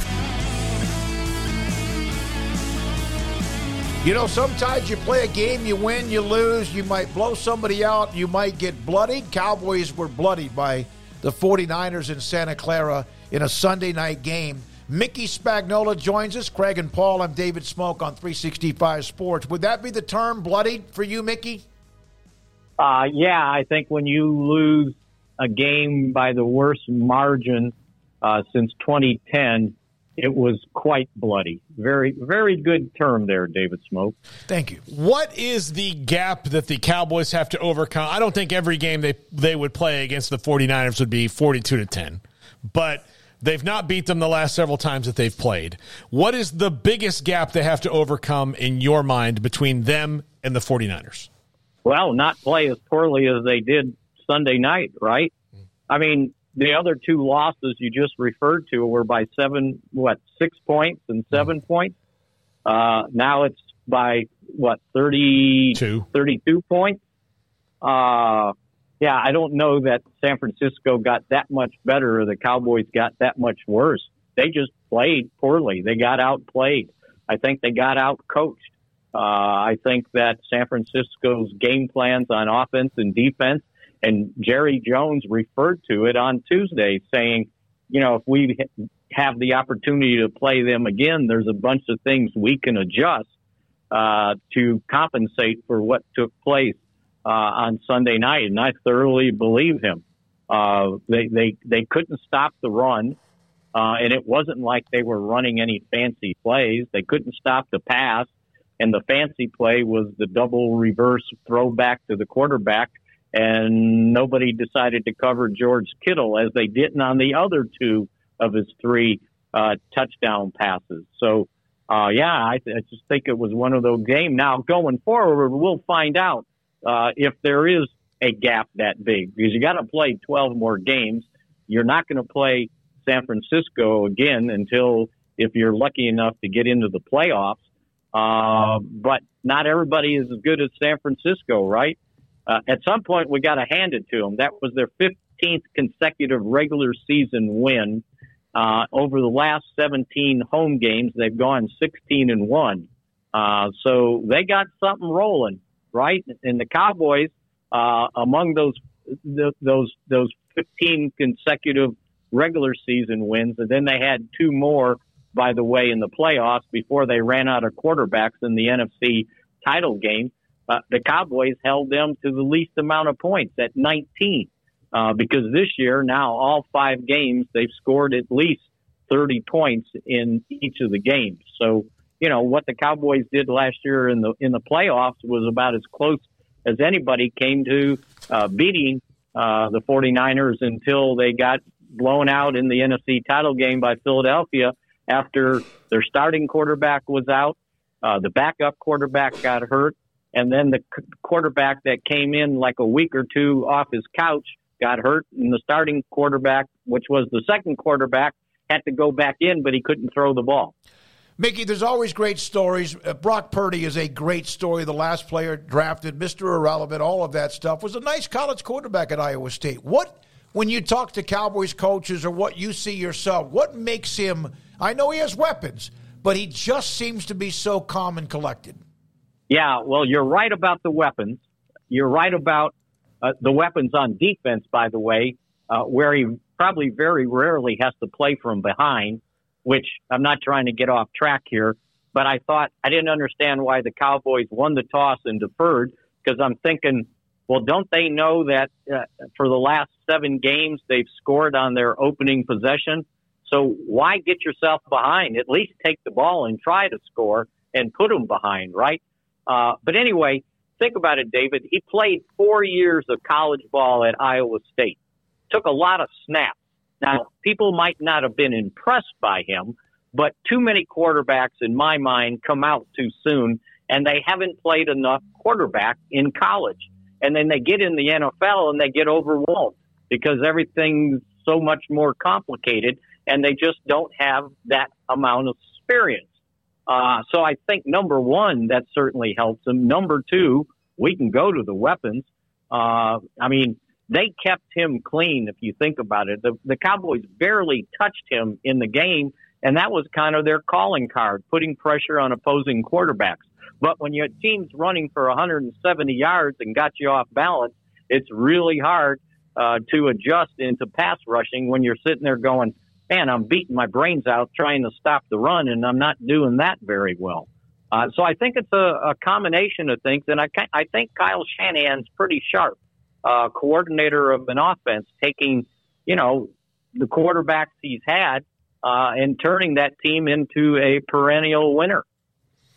Mickey, Dak struggled mightily in the game. The offense has been it's hard to get a read on because they haven't had to really kick it into full drive because the defense has done so well. And the other games this year, he is under fire from every corner of the sports media world and the internet. And again, those questions are going to exist until he does or does not win a Super Bowl in his tenure with the Cowboys.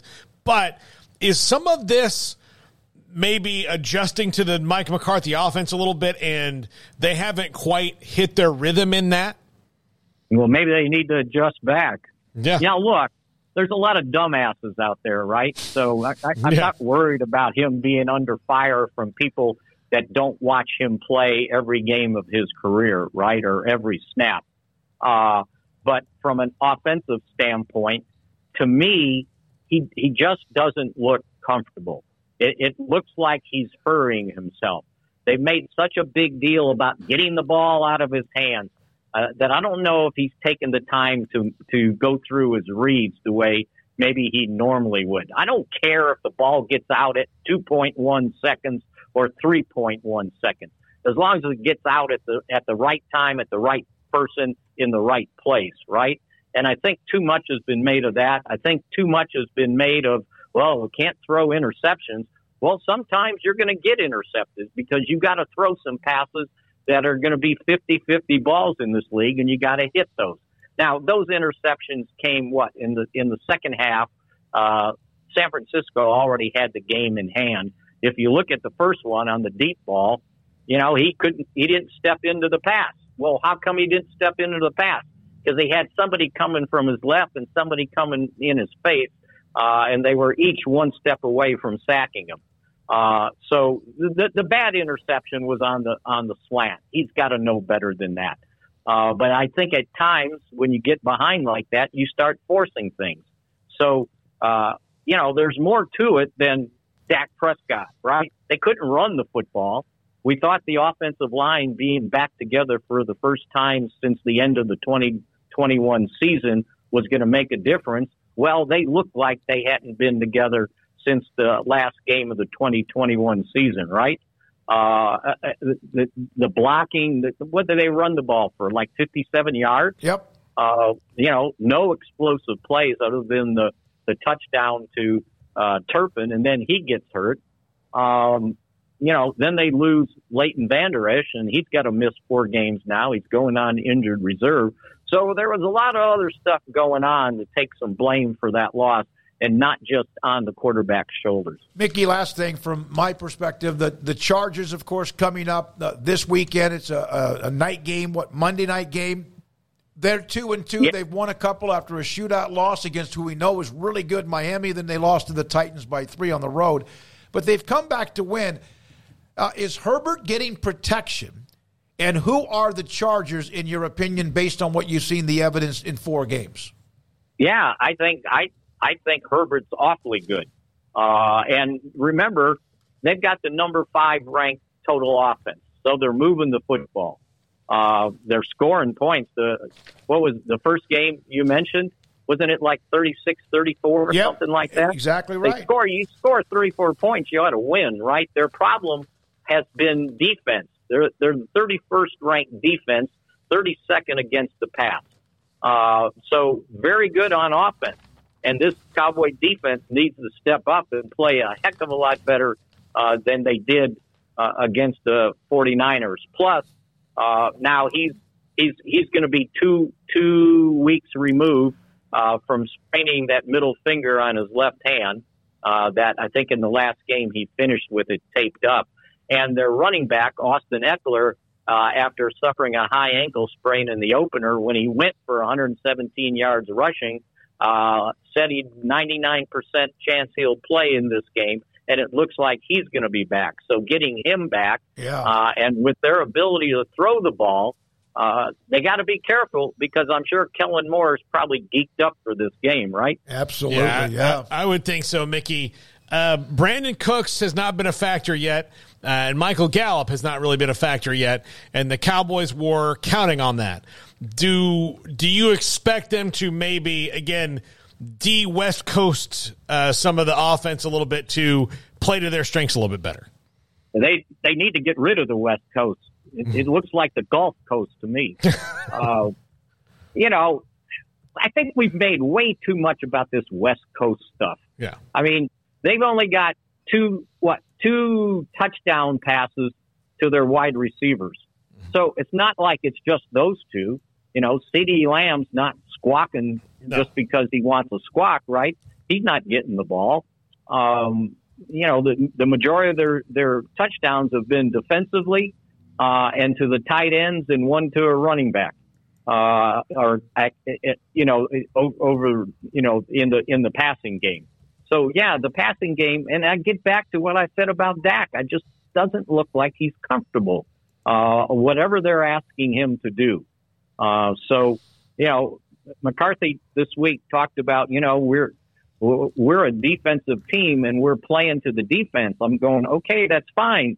But when your defense is giving up 42 points, you got to score. No more complimentary football. It's one game. I understand it. And I think we'll get a better feel now what they do against the Chargers on Monday night to maybe where they really are against a good team. Because right now, the 49ers are the best team on the planet, right? Yeah. In football. They look like it. No questions asked, right? So no shame in losing. You just don't want to be non-competitive like they were and get beat by 32 points. Mickey, thank you. Enjoy the game Monday night. Sandy, I will just like Brigham Young. It's BYU. Good. I'm trying to refrain from doing that myself. Golly, the Chargers and the Cowboys in a really good one. A couple of back-to-back primetime games. Last Sunday night got blown out, bloodied by the 49ers, and now the Chargers and Justin Herbert and company. And Eckler also, he's also a pass receiving threat when he's healthy and out of the backfield. When we come back, Paul Catalina and his top five, and this is 365 Sports. Unite Private Networks. Go to uniteprivatenetworks.com to find out more information. Why UPN Internet? Business-grade Internet, no residential customers. You're not saving or sharing with anything. It's protected fiber service. Dedicated and symmetrical, upload and download. So your speed's up to 10 gigs per second, up and down. Same thing. And there's no last mile copper. It's 100% fiber optic. Usually you get fiber optic. The last mile to the telephone pole or where they have it is copper. It's not all fiber. That's what they have here. It has changed everything we do. UPS battery backed up internet service. We've experienced that. We had a little brownout here a few weeks ago. Boom, right back on the internet. If you are here locally, call our buddy Ace, 254-803-7070, or go to uniteprivatenetworks.com. Established in 2007 and independently owned, Alliance Bank Central Texas is committed to helping families and businesses meet their financial goals. From their tellers to their board of directors, they know the importance of superior service and competitive products. Customers have confidence knowing that their financial needs are in good hands. It's your bank, Alliance Bank Central Texas, with 2 Waco locations, 4721 Bosque Boulevard and 191 Archway Drive on Highway 84, and at alliancebanktexas.com. Member FDIC and equal housing lender. In Texas, there's pea-size hail and baseball-size hail. Guess which one hit our house? We didn't even know where to begin, but we called our Texas Farm Bureau insurance agent, and he was so reassuring. He knew exactly what to do to get our house back into shape and our lives back to normal. Now, we're even more thankful for the roof over our heads. Stop by and see our agents at one of our 3 McLennan County locations. Coverage and discounts are subject to qualifications and policy terms and may vary by situation.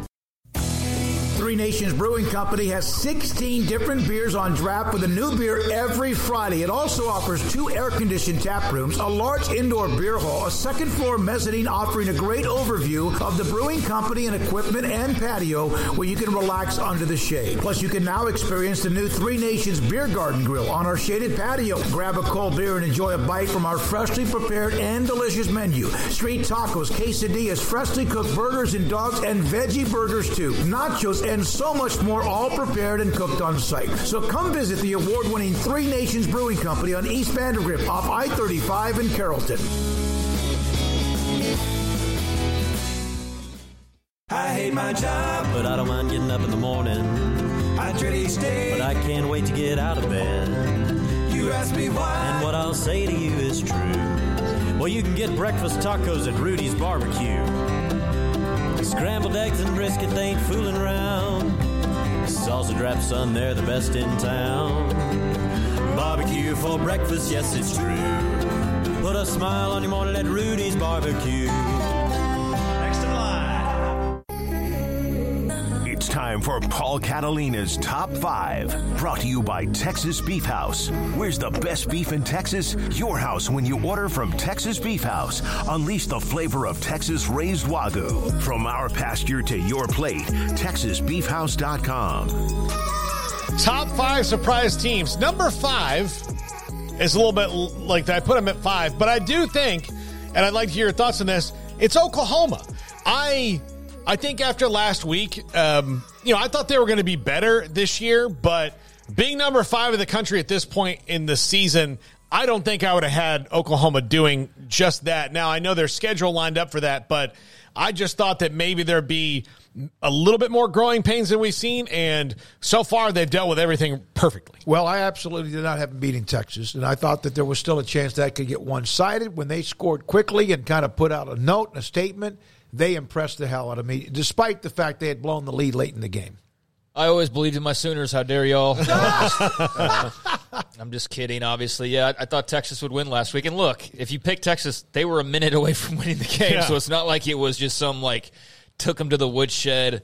But, yeah, Oklahoma's much better than I expected them to be. Now, granted, I don't think, because I know them a little bit better, that gives me a better opinion because I'm a bit more pessimistic with them than I am with other teams, too, because I overcorrect, if anything, to set myself up to be happily surprised like last weekend. But, no, I mean, they're much further along defensively than I thought they would be, even thinking that they would be better. They've been much better than I expected already, and Dylan Gabriel and the offense are just zooming on along. So, yeah, to be here I don't think is a total shock, but it is a little bit surprising. And, we'll see now. I mean, now all the aim is back on them now. Yeah. I mean, they're right there. They're the top team in the conference. They're a CFP contender. And if they win out, we know they're in. Yeah. But, now that target's on their back. And it's been a little while since it's been firmly on their back. It's been a little bit. So, let's see how they deal with that. I just thought that what they did also, not just make up for getting destroyed 49-0. But there was the thought now that the SEC was around the corner, that Texas was far and away ahead of the curve when it comes to Oklahoma. And I think that they're just both very high-level elite blue bloods, and I think they're both going to be just fine. How fine, I don't know, but I think that was something Oklahoma kind of showed as well. Yeah.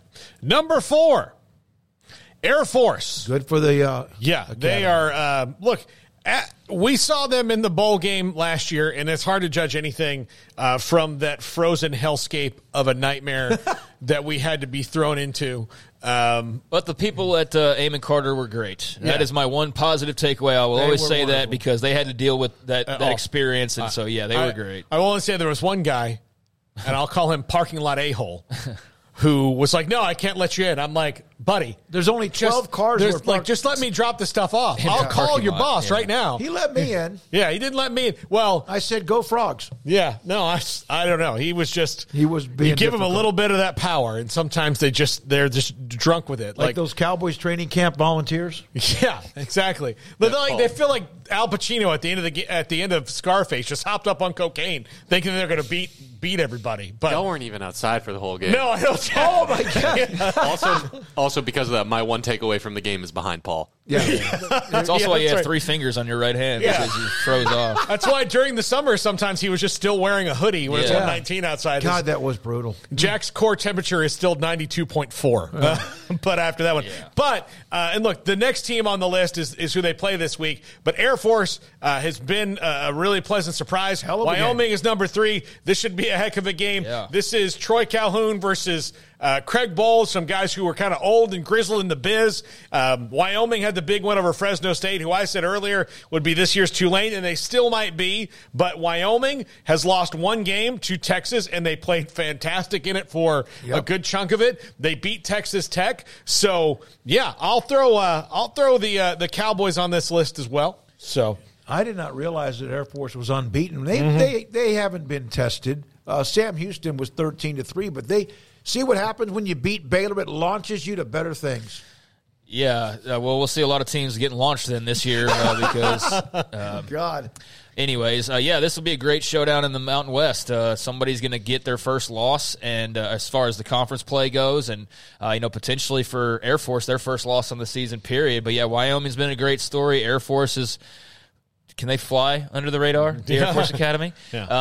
Stealth bombers. Stealth, but no, this ought to be a really fun one out in the Mountain West, and something's got to give there at the top of the standings. So, cool stories, both programs. And Wyoming in particular, I think because they jumped out and beat Tech and then, had the tough tussle with Texas and gave them a run for their money. And, they've been a fun team, a spunky team to follow along with this year. I like Craig Bolt, was on Osborne's staff for a while, went to North Dakota State, had great run, and then he's like Wyoming's just, kind of there, and they're a little bit better at times, can create a problem. Last year they were 4-8. Last year they were 6-5. What were they? 6-5. No, I'm sorry, 7-6, 7-6. So they've been to a couple of bowl games, and about 5 or 6 since he's been there. Yeah, I think that this game this weekend with Calhoun and Bowl is like two guys who've been doing this for a while. Like there's a lot of coaches that grumble like I don't like we tried to get Calhoun on the show last year before the bowl game, and almost 90% of the time we get the coach. There's like 3 or 4 schools you're not. Never did. No, that's just not surprised. And he's well thought of. Absolutely. I'm not surprised. Number 2, West Virginia. 4-1, and the only loss is to a very good Penn State team. And here's the deal. They're 1-1 after the first 2, and everybody's like, well, yeah, they're supposed to be. They lost to Penn State, who's really good. They beat Duquesne, who's Duquesne. And then the Pitt game comes. They're playing with the backup quarterback for most of the game. The defense shuts Pitt down, and as Jed Drenning said, started sending Phil Yurkovich off to being a tight end, and all of a sudden you think, oh, well, this is different. Okay, won the big rivalry game. Okay, then you beat Tech. Then you beat TCU, and all of a sudden you've got Neil Brown having these guys playing super confident, rolling to Houston tonight. Man, I just thought that Neil Brown was going to be done because the schedule was going to be too tough, but he's turned it on his ear so far. No, he has. They've been a great story. Been surprising. I don't even think the most positive West Virginia fans would have had them, not knowing what we didn't know at the time, have them at this record at this point. I don't think you could have sat there and really said, they'll beat Pitt, and then they'll go beat Tech, and then they'll go beat TCU on the road. I mean, even the most optimistic wouldn't have thought that they'd correctly navigate that stretch. The Penn State loss wasn't a surprise, but Penn State's a top 5-ish, top 10 team, so there's no shame in that, especially in Happy Valley. But other than that, they've found a way. Not every game's been super pretty. They're not like a super well-balanced team, but they just make plays when they need to, and they play stingy defense, and they get by on offense. And, C.J. Donaldson hasn't been, great this year for them. They've had quarterback injuries that have come into play, and that defense has been able to be their backbone. So, they should win the night. They should. I think they're a better team than Houston, but, Thursday night on the road. But if they do, then, my gosh, they've got a couple of potential stumbling blocks in the second half, but they also play a lot of the new teams. They play UCF, BYU, and Cincinnati, and they play Houston tonight. So their second half is all four of the new teams, and I would think that favors them. They will get Oklahoma.